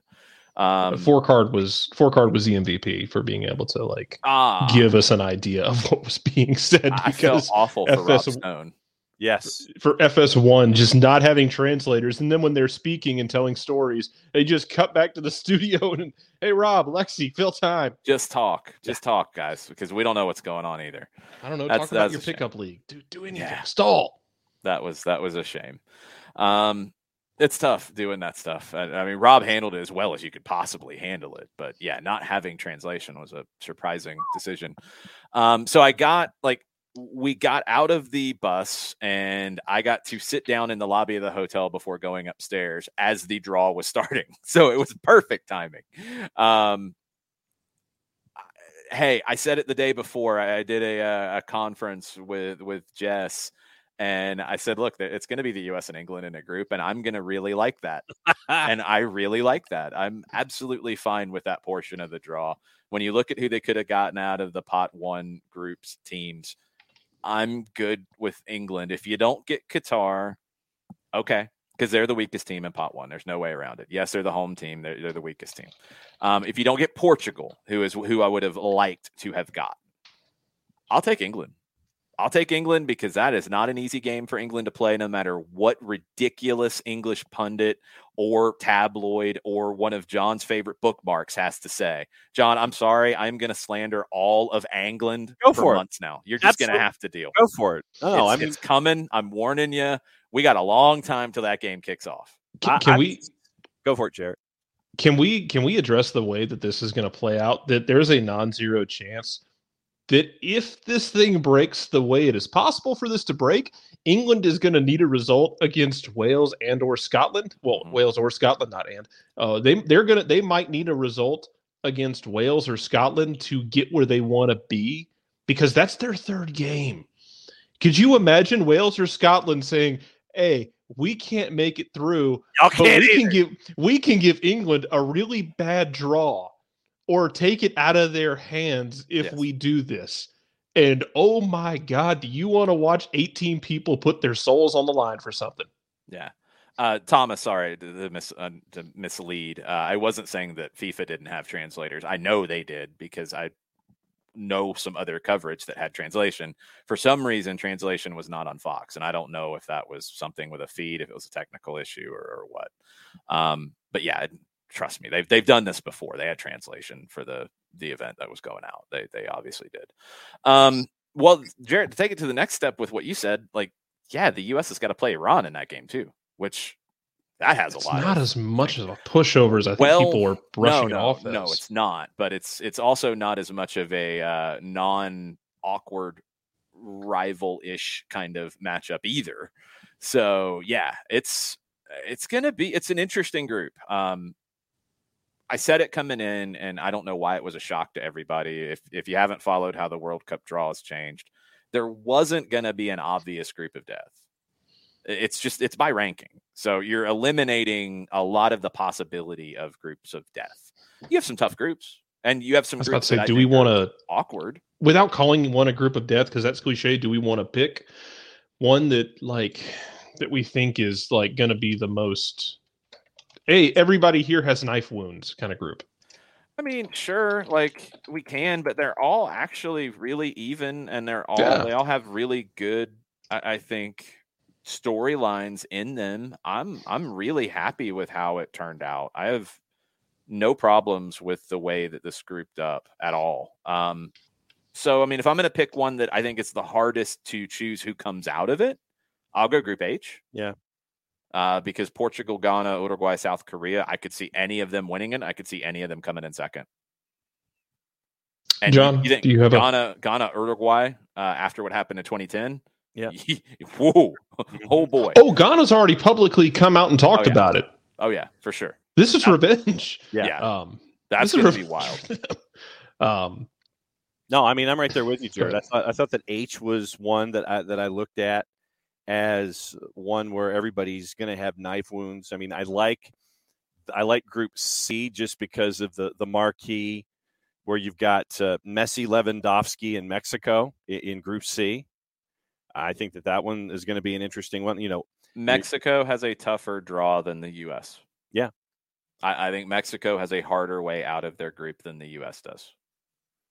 And then you look at F, since we're talking CONCACAF, and you've got Belgium, Canada, Morocco, and Croatia.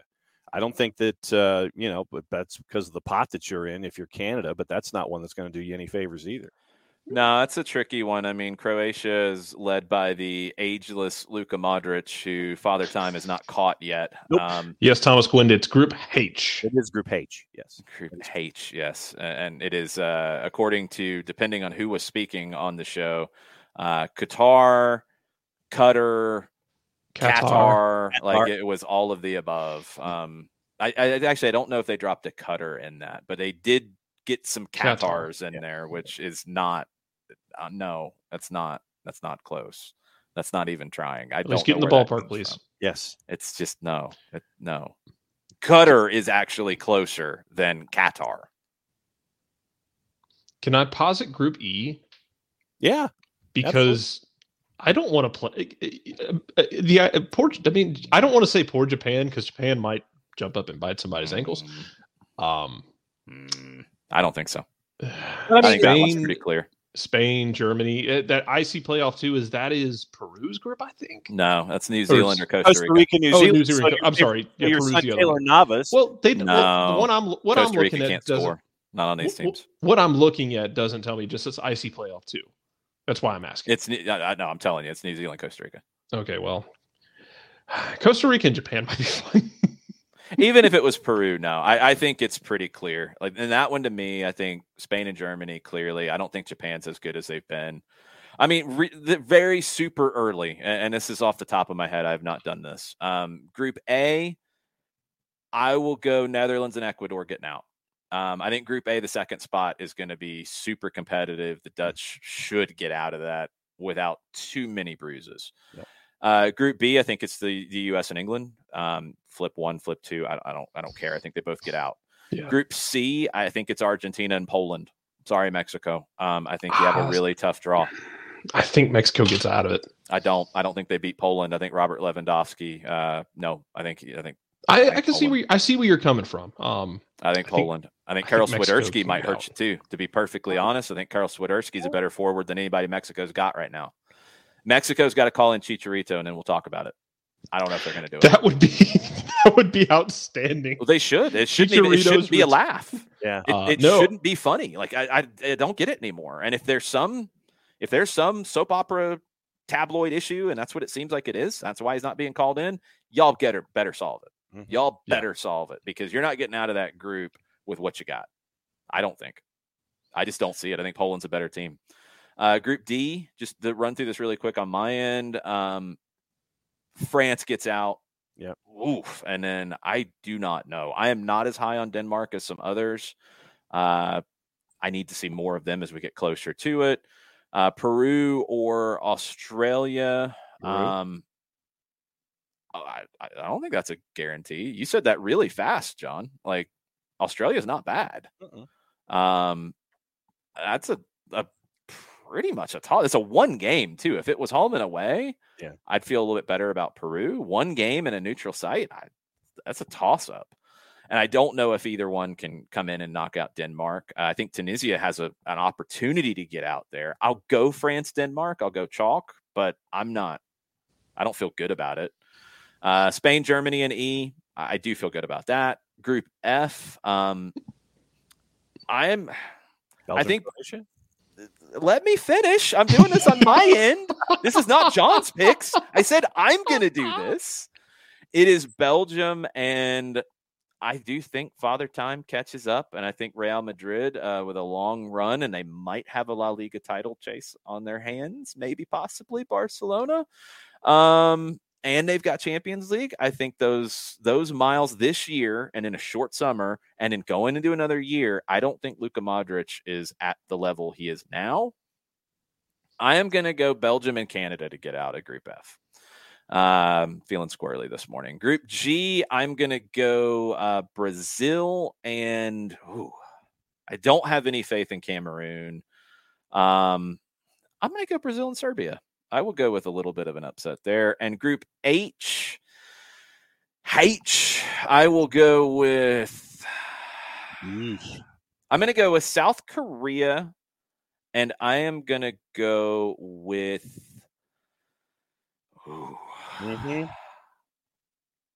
I'm going with South Korea and Uruguay. That's where my gut's telling me. There you go. Embrace it. Embrace it. I think Cristiano Ronaldo's wheels fall off, and somehow Edinson Cavani's don't. And I don't think Luis Suarez bites anybody. Embrace Luis Suarez Golden Boot campaign. I'm embracing Cavani, and I'm really embracing Darwin Nunez. But I think South Korea gets out of that. That's my early pick. Luis Suarez Golden Boot at the World Cup. Those are the picks on April 4th. They will be different when we get closer. Don't even worry. They will be different. That is my gut reaction to the draw. And how much spirited discussion are we going to be having between now and November between us and say Jessica Charman? I can guarantee you that after the draw happened, while I was sitting in said lobby waiting to go upstairs, I was already trash talking. So, there will be a lot. If it's Wales that gets out of that group, throw Jack Collison in there too, please. Yeah. I mean, look, you got a lot of potential chaos there. That's a really prickly group. It's maybe the most prickly group. So no, there will be a lot in the build up to the tournament. And then after game ones for everybody, probably Jess and I will be friends, but we will not be very friendly for a few days until the final whistle of that. And then we have Atlanta, Charlotte this weekend. That was the other portion of the trash talk between me and Jess. Yep. 100%. It's going to be fun. Black Friday, the U.S. and England. 2:00. All the U.S. games at 2:00 in the afternoon. Black Friday, U.S. England, get ready. Hey, when this does numbers, by the way, MLS, I hope you're watching, because Black Friday is when you need to host MLS Cup. MLS Cup Black Friday. I am all every damn year. I am all in. With the way the calendar is going to go, with adding Leagues Cup into it, and you get out of having a World Cup in this ridiculous time, this is your trigger to do it. That is the plan from now on, is Black Friday, MLS Cup, 5:00 kickoff in the East. I was going to say 5 or 6 would be 5 or 6, wherever you want to fit it in there. You can have all your build up. You can have your crazy opening ceremonies with musical performers and all the big Golden Valderrama head. Golden hologram, Carlos Valderrama and friends. All of it. Awesome. All of it. Black Friday. Friends. Yes. Carlos Valderrama and friends on Black Friday every single year from now on. Let's do it. Absolutely. It's Black Friday, Kevin. Not too many people are working on Black Friday. That's a day where less people are working. And you do it at 5 or 6 o'clock. You have big games on every other league. Everyone's going on working from home these days anyway. Yeah, nobody's working in offices anymore. Come on. I mean, you look at that particular network, and it's on Fox. But hold on, Kevin. I don't know what percentage of population work in retail. I have worked Black Fridays plenty of times in my life, so I know. And if you're smart and you're working on Black Friday, you do the early shift and you get out of there because you don't want to deal with people late in the day on Black Friday. That's when you're sitting in front of your TV watching MLS Cup. You got to trade off somewhere. Trust me, I did my mall Black Fridays, Kevin. I am right there with you. I know how it is, was, will be, all of it. Give me a reason to work early and get out of work. Give me a reason. I mean, the network that's broadcasting the World Cup for their weekend, Fox, Thursday you've got American football. Friday you've got World Cup. We got Black Friday, England and the U.S., and then you have Michigan and Ohio State college football on Saturday. So that's Fox's Thanksgiving weekend right there. Well, they'll have World Cup in other days than Friday too. True. Understand it is a month of Yeah. stuff, and they'll have those 2:00 games and other ones, and they might have you on FS1, etc. Now, look, I mean, the thing is, like, whatever time you pick for an MLS Cup, which is where this started from, somebody's going to be inconvenienced. You can put it wherever you want in the calendar, time of the day, whatever. Somebody's going to be inconvenienced. There's no way around it. Welcome. You got to pick something. You got to be consistent. And I think that would be a cool, consistent thing to do.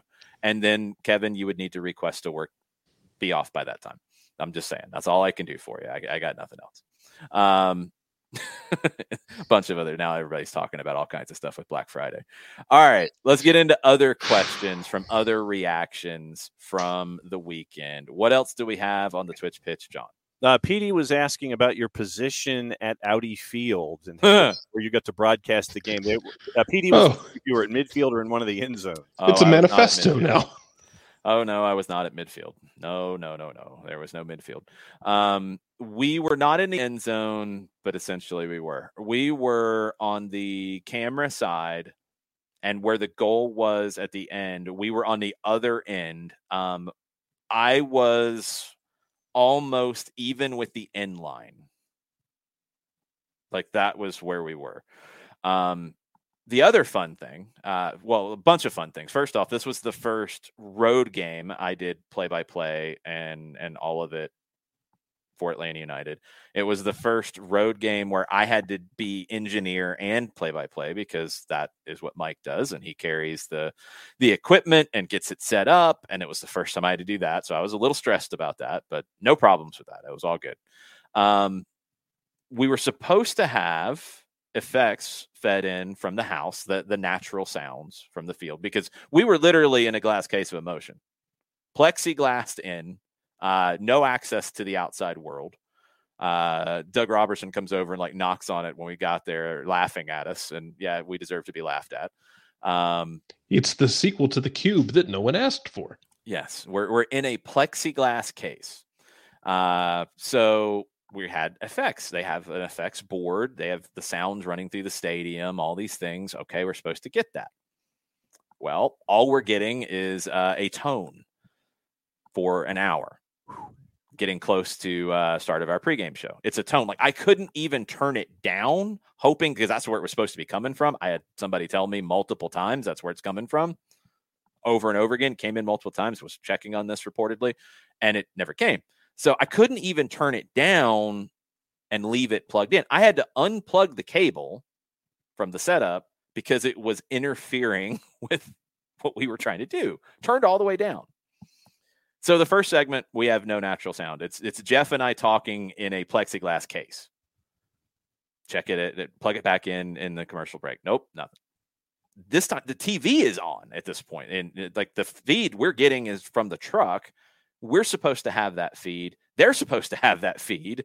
They don't have it, I guess, or whatever. We don't have it. We go into the second segment. After the second segment, turn it on. Nope, we got nothing. I had been promised we didn't have it, so I didn't have the crowd mic set up. Been promised we would have it. We don't have it at this point. I got a 7-minute break, and then I got like a 2-minute segment, and then the close of the pregame and the open of the game, and then the lineups, and then a 5-minute segment. I got that 7-minute segment. I plug in to see if we're getting it from the board. We're not. I make the executive decision of, all right, Jeff, if I'm not back in time, you're going to have to start the segment. It's the keys. It's your segment anyway. All good. But I'm going to plug in a crowd mic. So, and that's not easy running out of my plexiglass case because I was in a plexiglass case. Mm-hmm. I had to plug in the mic into the long cord. I had to run out the door, down past another plexiglass case, down a slight little hallway, and then out a window, stick a microphone, tape it down, have the cord not get stuck. Luckily, nobody was using the plexiglass case between us. Have the cord not get stuck in the door, and then get it plugged in, and then get the level set up. Got it set and feeding and all good with 45 seconds to spare. How long a run are we talking here? It's not a long run, but just to add to the degree of difficulty, it's not like I could just go straight to the window. There was, for some reason, like a guardrail. Like, it made no sense, but there was a rail that I couldn't get around to get to the window easily. So I had to like climb over the rail, put the mic out the window, tape it down, climb back over the rail, run back around the corner, back to the plexiglass case, and got there with 45 seconds, plugged it in. It sounded good. We got the level and then did the keys segment, and there we go. And then what's even funnier is the guy who was trying to help us with the effects feed, like, comes back in 20 minutes into the game and says it's working now. And I'm like, we're good. We're fine. It did lead to an interesting moment coming back from the halftime break where the camera or where the microphone was sticking out the window.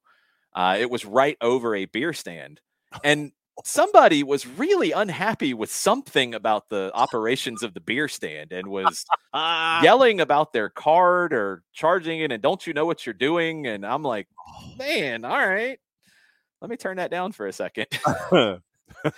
So yeah, that was fun. ATL Pilgrim, they probably were looking up saying, what is that man doing? Because I'm like running around. The rail is the thing that blew my mind, because there was no need for the rail there. There was no need. And I had to like hop over it and hop back. And luckily I didn't fall and break my neck. And then Jeff's doing the game solo and I'm dead at Audi Field. Luckily that didn't happen. When it comes to other locations in MLS where you and Mike... No, there's no comparison. Nope. This is like 30. There's no comparison. This is 35th of 30. There's no comparison. Now we haven't been everywhere yet. But there's no comparison. I don't know why it is the way it is. I really wish I did. Like, even when it's weird, and there's some places that don't have a lot of booths, and there's some places that have a different kind of a setup. That's fine. I mean, that's going to happen. But the things that are in this one, I don't understand why they are the way that they are. Like that rail, I have no idea why there's a rail there to block a window. I don't get it. I don't know why you'd need it. I don't know. Like, I'm trying to think of anything to even try to compare it to. The NFL venues are great. They're set up for all this kind of stuff. They got a million booths, no problems. Those are all wonderful. And you're at midfield or in that vicinity. It's all good. No problems at all. I'll work through the league. BC Place was good. No problems at all. We had a good spot. I think we were in what would have been, when they did baseball there, one of the behind home plate sections. When they built BC Place, they were trying to get a Major League Baseball team. So they have a baseball set up there. At least they did. I think we were in one of those. Okay. So that one's good. Seattle obviously is an NFL one. No problem. Portland is kind of old school where we are. It's almost like in one of the like gantry kind of positions that you would see in England, where it's like I guess it would have been the football press box when they had it as a multi-purpose venue, because it's a baseball stadium and it's kind of in a weird spot. You have to climb up a catwalk kind of thing. It's not unsafe or anything. It's built really well to do it, but it's a little weird. But the location's great. Getting to it's kind of weird. Carson with the Galaxy is great. LAFC, we didn't get a booth. We were actually like in a camera well. The location wasn't perfect in terms of where we were. We were like the top of an 18, but the setup they gave us with power and internet and everything we needed was great. And it was a good spot to call a game from. It's better than some others. It was fine. San Jose is great. We're a little bit off center, but it was great. Colorado's great. You're a little off center, but good. It's a good stadium, good setup. Kansas City's wonderful. Frisco was bad, but the internet was the problem there, and I think that's better now. We had internet issues in Frisco. Hopefully that's not the problem anymore. I think they did a lot of upgrades when they built the Hall of Fame. Houston, some people like, some people don't. It was funny talking to Jeff. He said Houston was one of his favorite stadiums in the league. The surface, he said, was always immaculate. He loved the facility there. The surface was great. Broadcast position's a little low, but I don't mind that. It just takes a little getting used to. It creates some issues, but we didn't have any issues with anything there. Bridgeview was fine with Chicago. Soldier Field will be great. I have no worries about that. I can't think of anything that's even remotely in the ballpark of Audi Field. I got nothing. We haven't been to Fort Lauderdale yet. That's, a kind of a somewhat temporary solution. We'll see. I've heard that's a little weird with kind of the plexiglassed in case. Old Columbus didn't have a lot of booths, so we'd run into issues there, but that was an older, small stadium, so I can understand it at least. We had good situations there too, and we had bad situations.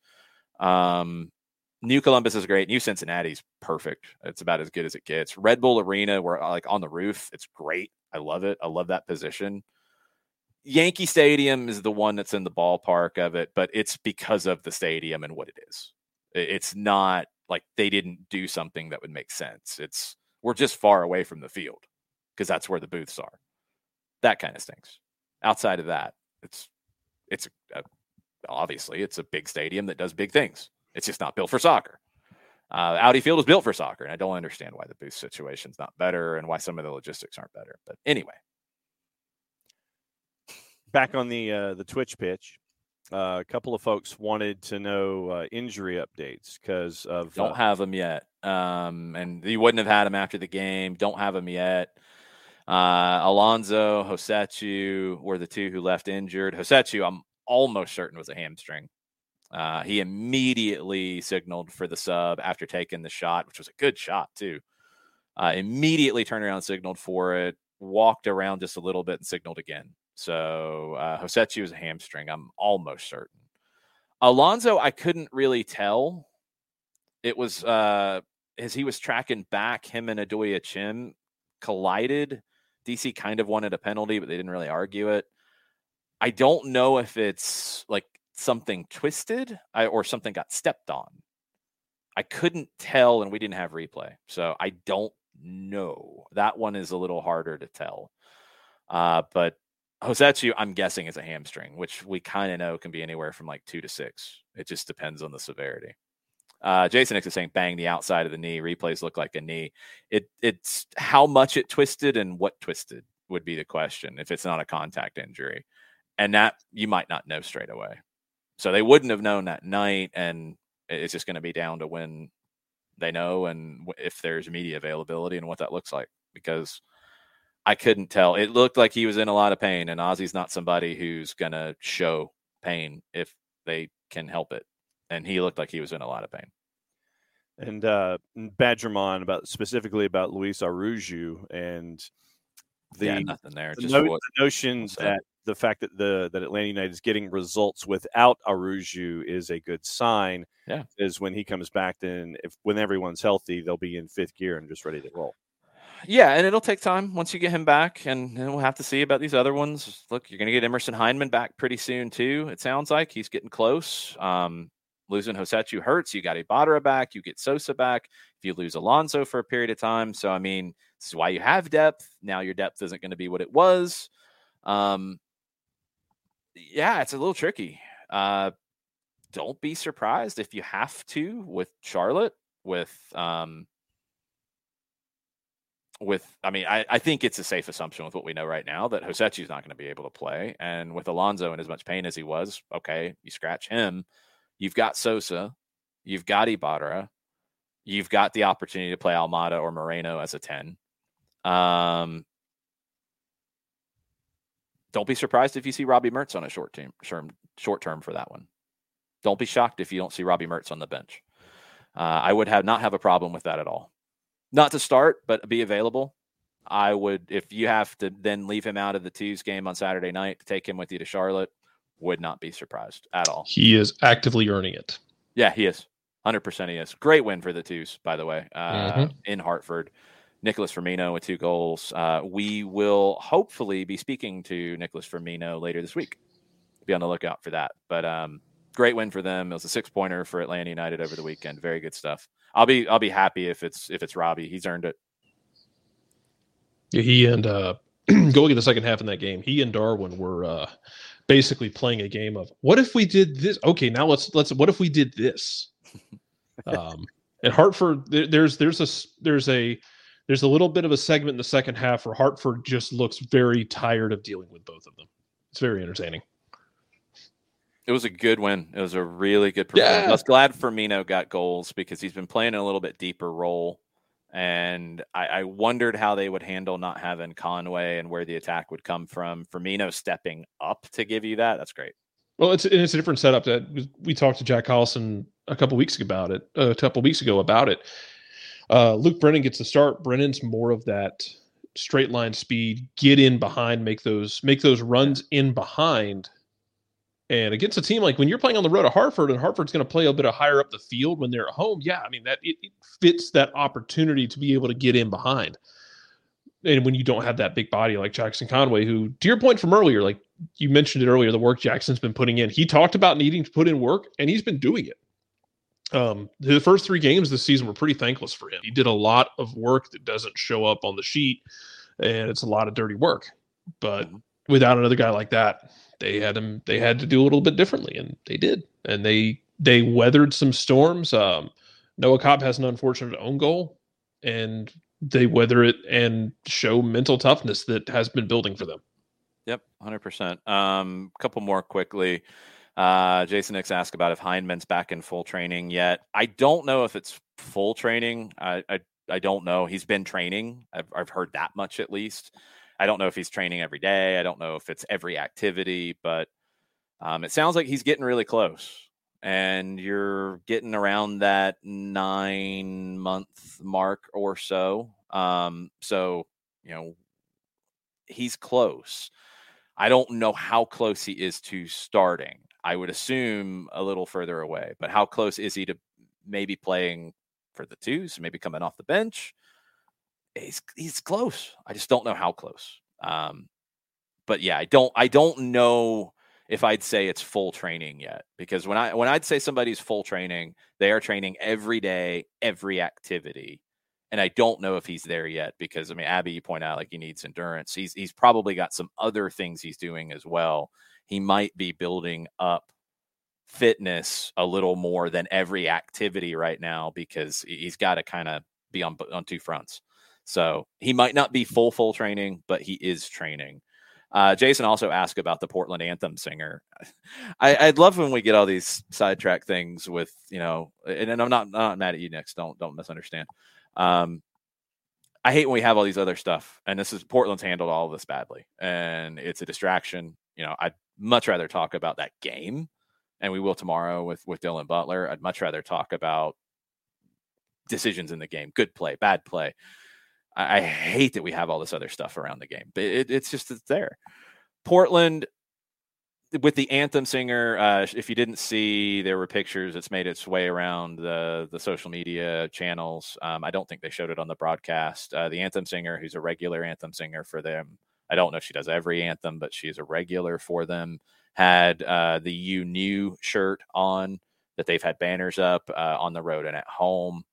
She wore that reportedly, and this is from another Twitter account. And as we always say, you need to know who's saying what and how official it is and what they know. But from another Twitter account, it was said that Timbers officials, or the Timbers, I don't know who that was, tried to get her to not wear that, obviously. She wore it. She tweeted and said that it's probably going to be her last anthem because of her decision to wear the shirt.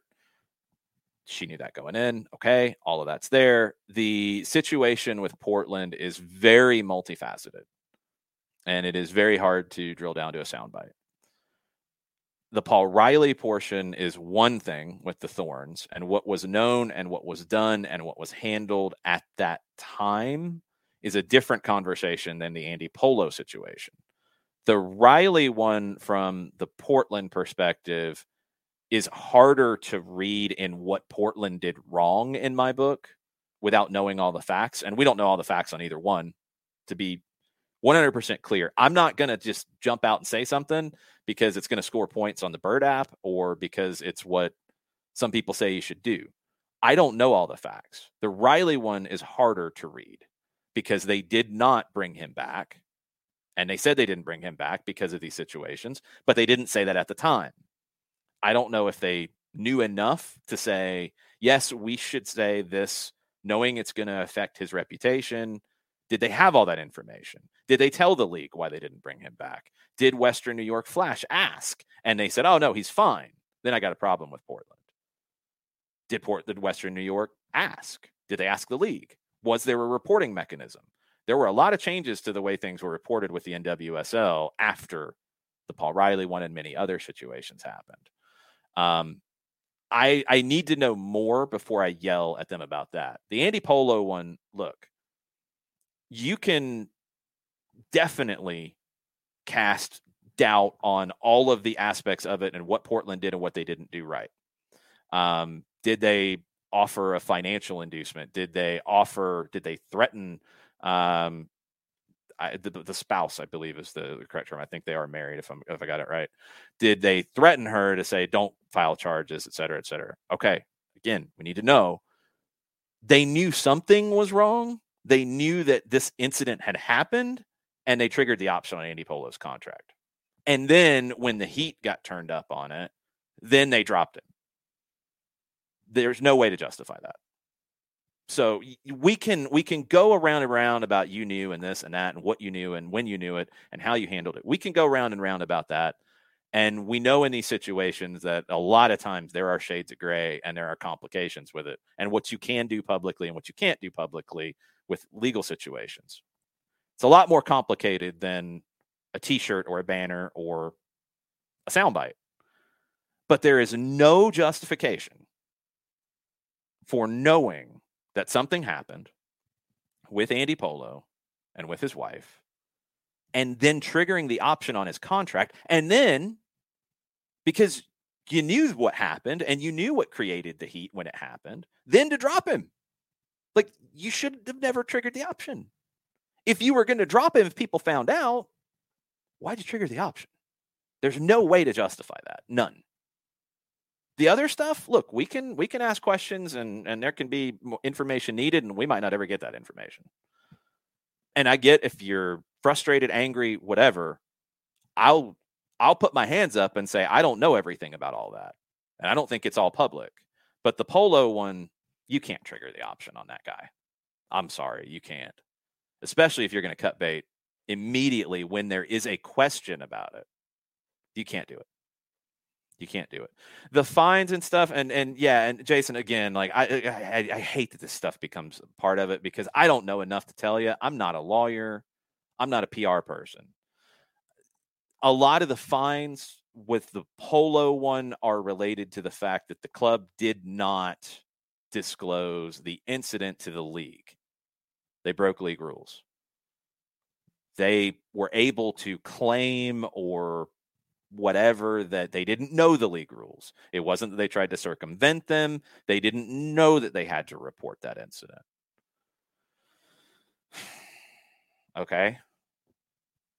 The league obviously agreed with that to some level because the fine is a fine of whatever it is. I don't know what magic number makes the fine okay. I don't know if 50,000 makes it right and 25 doesn't. I don't know if 50 would have been okay or if it needed to be 80. I don't know what number is the magic number to fix it, but they obviously didn't report it to the league. That's a problem. They re-upped with him when they didn't have to. It wasn't like he was on a long-term contract. They triggered the option after last season, after the incident in question. Just from I'm building my roster, and this guy we know did this, and this is what he is in this team. Yes, he's a good player. Is he a game changer, which shouldn't change the decision anyway, but it should make it a whole lot easier to say, yeah, we don't need that. It should make it a whole lot easier to make the decision, and they didn't. And they triggered the option, and there's no way to justify it. And if they justified not knowing that they needed to report this incident where there was, correct me, John, because I think you read some of this. He was not arrested that night. Mm-mm. He was not detained that night. He was questioned. Right. He was asked to leave the residence, or she left. I think she left because he was injured.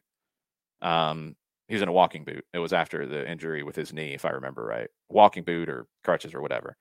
I think she left the residence, but either way, one of them left the residence.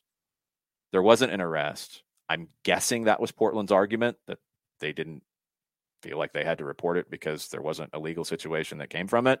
Later on, and fairly recently, there was a civil case filed. Yes.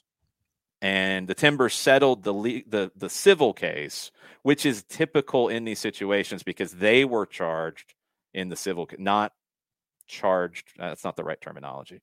They were a party in the suit. There you go. Thank you. They were a party in the suit. And when you are a party in the suit and you are a corporation or a company or a business or whatever, and you have insurance, generally in these, if it is cheaper to settle rather than fight it, the insurance is going to say you're settling it. Yep. And it was settled, and whatever, a financial payment was made by the team to Alcorcon, I believe, Genesis Alcorcon, if I remember the name correctly. Yeah. A settlement was paid to her. Again, we're getting into a lot of stuff that is complicated, and it's not my expertise, and we don't know all of it, and we're guessing and we're figuring. The Timbers have handled it badly all the way around. They have handled it badly from a PR perspective. They have ruined relationships with their fan base. They handled it even worse with after what they already knew in terms of handling things badly, or at least having negative PR and negative stories, even if they feel like they handled the Riley situation well. Okay, you still knew all of that, and you triggered the option on Andy Polo. That's the part that, no, you just can't. You cannot trigger the option on his contract. You can walk away at that point. You can walk away, and you still have questions about all the different things, but it's a different set of questions if things happen at that point. You triggered the option, and then when it became public, then you dropped him. But nothing changed in what was known from when you triggered the option to when you dropped him. That's the problem. Jason Nix, no, Greg Berhalter did not lie. Oh my God, Jason, man, I've had this conversation with you before. Check your sources and read everything. Frostbite, tendonitis, whatever. Matt Turner did not suffer an injury that is keeping him out from playing in the cold in St. Paul. That is not possible because it's the other foot. It's the other foot. The foot was broken. He had issues like all these guys did, which is what we said why that game shouldn't have ever been played there. 100%. Oh, Jesus. Guys, I want to talk about soccer. I love talking about soccer. I hate when we're playing the sourcing game and all this nonsense. Matt Turner came out and said, and he would know better than anybody what happened. He was running back and forth because his foot was bothering him. He had tendonitis. I have tendonitis when I get cold. I'm not a professional athlete either. He had tendonitis. He was running back and forth. It aggravated the tendonitis. He didn't feel good for a few days afterwards. A lot of guys didn't feel good after playing in that game for a few days afterwards. He got hit in his other foot in a preseason game when he felt good, and that's why he's out. So the argument, was it frostbite? Was it tendonitis? Was it whatever? I don't know if the team would have known that at that time when he left the team and went back to New England. It does, like, that doesn't matter. Bruce said frostbite. Turner said this, blah, blah. None of them actually know, because I don't think he was diagnosed with frostbite by anybody. Like, why are we doing this? Why are we getting worked up and arguing about this kind of stuff? Matt Turner said what happened. The injury had nothing to do with if it was frostbite, tendonitis, nothing, because it's the other foot. I don't know, Jason. Ask the team doctor, man. Like, I'm sorry that I get frustrated with this. Yes, I'm getting worked up. I am, because this is the second time we've talked about that game injuring Matt Turner, when you can ask if it's frostbite or not or whatever. It didn't have anything to do with the injury. It didn't have anything to do with the injury, because it's the other foot. And people are leaving that out of this conversation. Whether it was frostbite, and I've never had frostbite, I don't know the process for it to be diagnosed. Again, that's not my expertise. He said tendonitis. Arena said this. There are a lot of people are hearing things secondhand. I don't know what it was, but I can tell you that why he's out had nothing to do with that. If you get frostbite in that situation, it doesn't mean his foot fell off. It meant that he had a physical issue. And if that's what it was, then that's what it was. If it was tendonitis, as the player said, then it was tendonitis. But neither one have anything to do with the injury that he's dealing with now, because he got hurt. He cleared a ball and he hit somebody at the bottom of their foot, and he fractured a bone in his foot, which has nothing to do with it.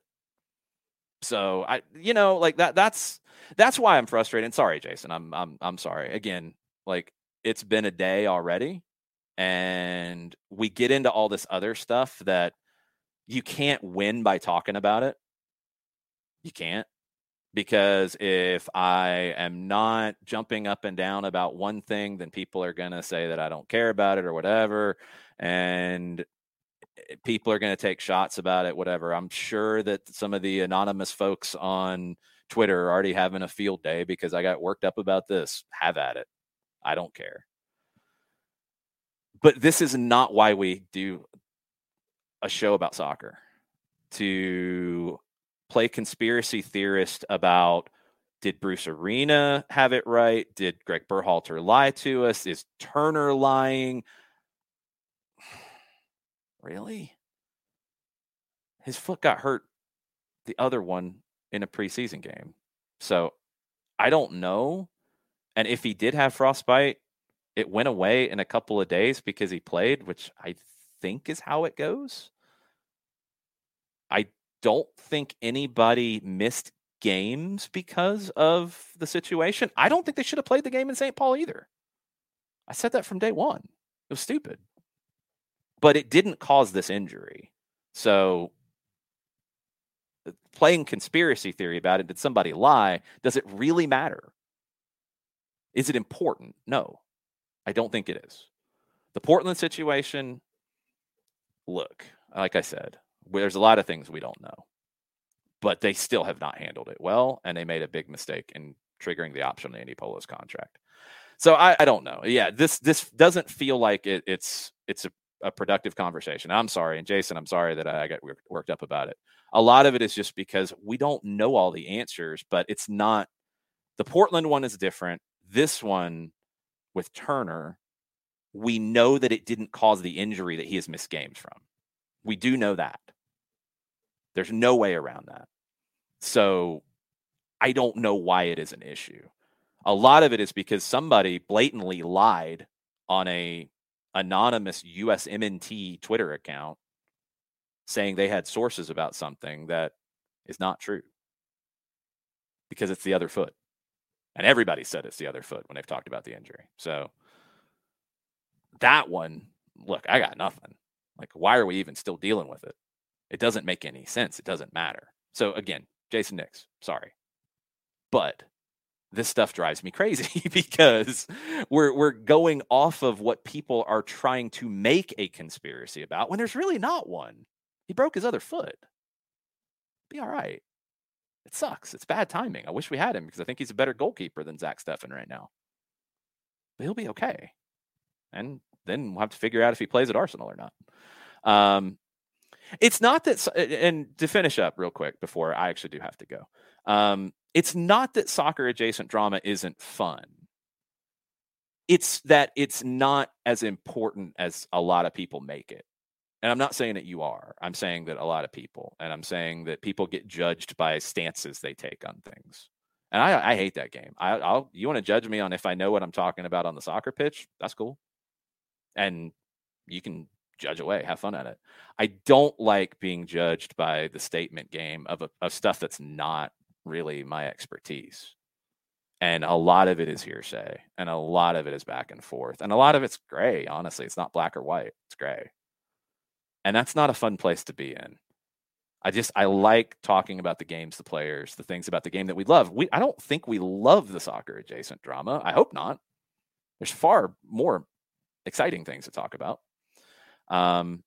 That's all I can tell you. So yeah, I get worked up about it because I feel like we waste time on it in this country too often.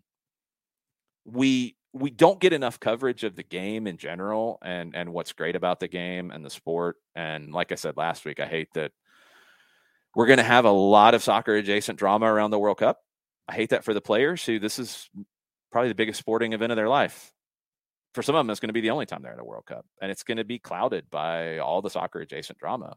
I hate it. I hate that stuff. Sometimes we have to talk about it. This is one where I feel like we don't with Turner. I really feel like it is a non-story. And whether there was misspeaking or cloudy diagnoses or whatever, it doesn't matter because it didn't lead to his broken foot. That's all. If that makes sense, I hope that makes sense. Is there anything else that we need to talk about? Because we're not ducking anything, as you can tell. Is there anything else we need to talk about before we go? I'll give you two more before we go. Okay. Uncle No Pocket. Should we expect to see Dwyer more often, or did the red card push him below Conway on the depth chart? That's a good question. I don't think the red card would have pushed him below Conway on the depth chart. He wasn't available for this one, so keep that in mind. And that's why we saw Jackson. You do have Cisneros coming in as well. I don't know what the depth chart is. Did it cloud it? Maybe not any more than Conway's hat trick clouded it. I think it's just cloudy, and you got to get Cisneros into the mix to see where it fits. It's good competition for that spot, and Jackson's put himself in a good spot to compete. Cisneros is going to walk in the door soon, I think, judging from timelines. And Dom's not going to walk away. So that's good. I like that. But I don't think it's all in the red card, because I don't think it was a bad decision. It was just reckless. I'm not as angry about the red card. You know what I mean? Like, he didn't do something stupid like punch somebody. He was very late in a challenge, and it was high, and it was a red card. So we'll see where that goes. But I think it's competition, and I think it's cloudy in general. And Ricky, other desired international opponents for future AmFam Cups. Bring them all on. That's the short answer. Here's the last one from Pilgrim. Okay. Serious question. Are you, meaning you, sir? Okay. You, as we're diagrammed here. Yes. Are you, Jason, going to get the goal trademarked as yours for Atlanta Soccer play-by-play? Good stuff. Goes well with Mike's score. You know, like I went round and round about it because I'd done plenty of play-by-play before I did the game last year on radio, and people started asking about what my goal call would be, because I didn't really have one. I just called it and just called the goal, and got excited, and that was it. But you kind of need one. I don't think you necessarily have to have one, but it's something a lot of people look for. I had people say you should do like a Spanish language goal call. I don't think anybody in English really does that. Like, that is not a bilingual announcer. I would not have a problem with it, but again, getting back to how people react to stuff that you do, I know there would be pushback from some people. And I actually don't know if it would be from native Spanish speakers. I think it would be from people trying to accuse me of appropriation, which is something you have to think about. But you do things in commentary that are inspired by others, and that one's absolutely inspired from Spanish language. I always mix up who it is who does something similar on TUDN. I believe it is Bracamontes. I might be wrong. He's really low, and he goes goal, goal, goal. He goes like that. His tone changes when he does it. I think where I've almost settled in is somewhere in between stream of consciousness and saying goal 3 times. I don't think he has a set number he does it. I started doing it 3 times. 3 is a magic number, right? That's what we learned on Schoolhouse Rock. That is true. 3's always been kind of my lucky number. So 3 was very intentional. Saying goal like that was intentional. But it's actually kind of evolved to where it's not just like stopping and saying it differently than how I react to the initial goal. It's just, it happens. It's part of calling it. And that's how it kind of went that time. I'm good with it. It works. It's, I guess, something resembling a trademark. I'll take it. You know, I've kind of settled on it. I went, like, I did it.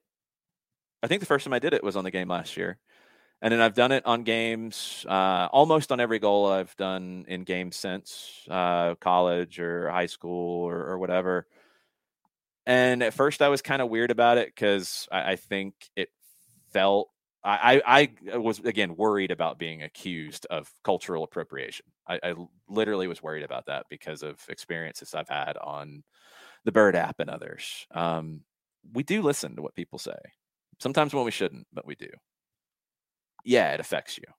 It absolutely does. And I was worried about doing it and how people would react. But I thought about it and I talked to people about it. And I said, you know what? If that's my thing and that's what I do when I do play-by-play, that's what I'm going to do. So it worked. And that was a good goal to do it on because I got to just yell and be a lunatic. And it also bought me some time while I was trying to figure out who scored the freaking goal. Yeah. So it gave me a little more time. You know, we all have our different things. I think that's what I'll stick with for a while. I'm sure it will evolve in how it's delivered as I do more games on play-by-play, but I'm glad I have not been yelled at for doing it yet. So I will take that. Maybe I'm a little too sensitive. Maybe I'm a little too worried about that stuff, but welcome to the ABCs of me. That's all I got. Uncle says his goal call is usually allowed hell yeah, followed by a string of happy expletives. I don't think I could do that on the radio. So yeah, I would have a problem with that one. For me, it was more of a what? Because none of it makes sense. I mean, even you could hear that in my call. I was like, what? I forget who it was for DC who had the call of just that's a Dave, foul and. Oh, I think he thought he heard a whistle. He heard a whistle, yeah. So I mean, it was confusing. It was confusing for everybody. Our crowd mic was on the whole other end of the field. He was a lot closer than we were, so he might have heard a whistle. That's the thing, man. The crowd mic was weird. I couldn't tell what was happening because of the crowd mic. Yeah, I mean, the crowd mic was pretty good. Like, it definitely gave us a feel of what was going on, but it was far removed away. And everybody was just kind of confused. Like, I mean, Bill Hamid's reaction wasn't normal. The defenders around it weren't normal. Like, then everybody runs away for Atlanta. I couldn't tell who scored it. So it was very hard for us in our location and what we were hearing to have any clue what happened. So, you know, that was where we were.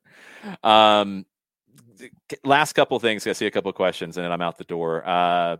When are we doing another trivia night? Abby asks. Give me some time to figure out logistics, and we'll try to do one. I've had a couple people ask. We'll try to get one in sometime in the next month or so. Actually, we'll try to get one in before the end of the June international break. Let me put it that way. Let's do that. Second, when are we doing another SDH gathering? Well, it's not going to be the same, but we are going to do a big event on Thursday, and we are going to have to let you know tomorrow how you can claim a spot. And if you claim a spot, then you are obligated and demanded to be there. And if you're not, then we'll be very upset with you, and we will give you red cards. Thursday at Elsewhere Brewing is a big show that we are working on with the Argentine Consulate and Elsewhere Brewing and Atlanta United. And we are hopeful that we will have further announcements very, very soon about attendees. But it will be a big show, and you can watch on Twitch if you can't be there, et cetera, et cetera. We'll keep you posted on that, but stay tuned. And if you can come on Thursday, it probably wouldn't be a bad idea to let me know as soon as you can. And we will close out the number of attendees at some point tomorrow, I am assuming. So let me know if you can come. I'm not telling you where I am, Ricky. I'm in an undisclosed location. Location. Look, you might see me touring around doing shows for a while. You never know what'll happen with me. I try to keep you honest and keep you guessing. All kinds of stuff. So that's what I know. We'll get a trivia thing in soon. We have the event on Thursday. Maybe during that international break, we can have and hopefully, I don't think, I do. Knock on wood that variants don't get going again, and maybe we can have an international break summer SDH gathering. I am wanting to do one at Sabores del Plata in Norcross. So it'd be on the other side of town, so it'd be good for some people. And it is Argentine and Uruguayan cuisine, and it is wonderful. And there is great food. I know Monteflo will be happy about this. We will be in Portland, Uncle. We will have a small SDH gathering in Portland. But yes, that is where I want to do, because for those of you who have heard me talk about Argentine food and parrilladas and all that kind of stuff, it would be fun. So that is what I would like to do during that. It'd be a little more informal than the last gathering we did around the holidays. So stay tuned. But keep your fingers crossed about the Rona and all the stuff and all of it. And yeah, maybe I'm not playing pickup soccer. Sorry, I am retired due to concussion issues. But maybe we can arrange a SDH pickup day, or you guys can arrange an SDH pickup day. You don't need me to do that because I can't play. Y'all can do that. I can take part in that. Jarrett can organize that. Yell at Jarrett about an SDH pickup game. Man, I just want to take part in it. I just want to embarrass myself. Okay, well, you might have to plan it on everybody's behalf. Yeah, no, Kevin, I have the concussion issue. No, the pickup game should not lead to concussions, but I am not tempting fate when I might. Jason's already had concussions. Yeah, I mean, I have too, but I don't have the post-concussion symptoms that Jason I has. have had. Yes, and I still do to a much lesser extent than I used to. But if you ever wondered why I wear hats all the time, light sensitivity is a thing for me. It is a real thing for me. It's gotten a lot better, but it's not fun. Fluorescent lights really drive me nuts, and I have problems with those. And I usually get bad headaches and get kind of sick. So yeah, that never happened before my concussion. Welcome to life, Again, the ABCs of me. That'll do it for us. Soccer over there will return tonight, 7:05. I might be in the same location. I might be in a different location. I might just blur my background just to mess with you. How about that? We'll see what happens. Keep on your toes. Anything can happen on Soccer Over There. That's actually an accurate statement. Yeah. But we'll get into all that 7:05 tonight. That's pretty much what happens every time. That is absolutely what happens. And we'll be back in the morning, hopefully at normal time. Hopefully, and we'll figure it all out. But thanks for hanging out with us. Thanks for joining us a little bit later than usual. Y'all have a good rest of the day. Mucha plata, y'all. Mucha plata, y'all. Mucha plata, y'all.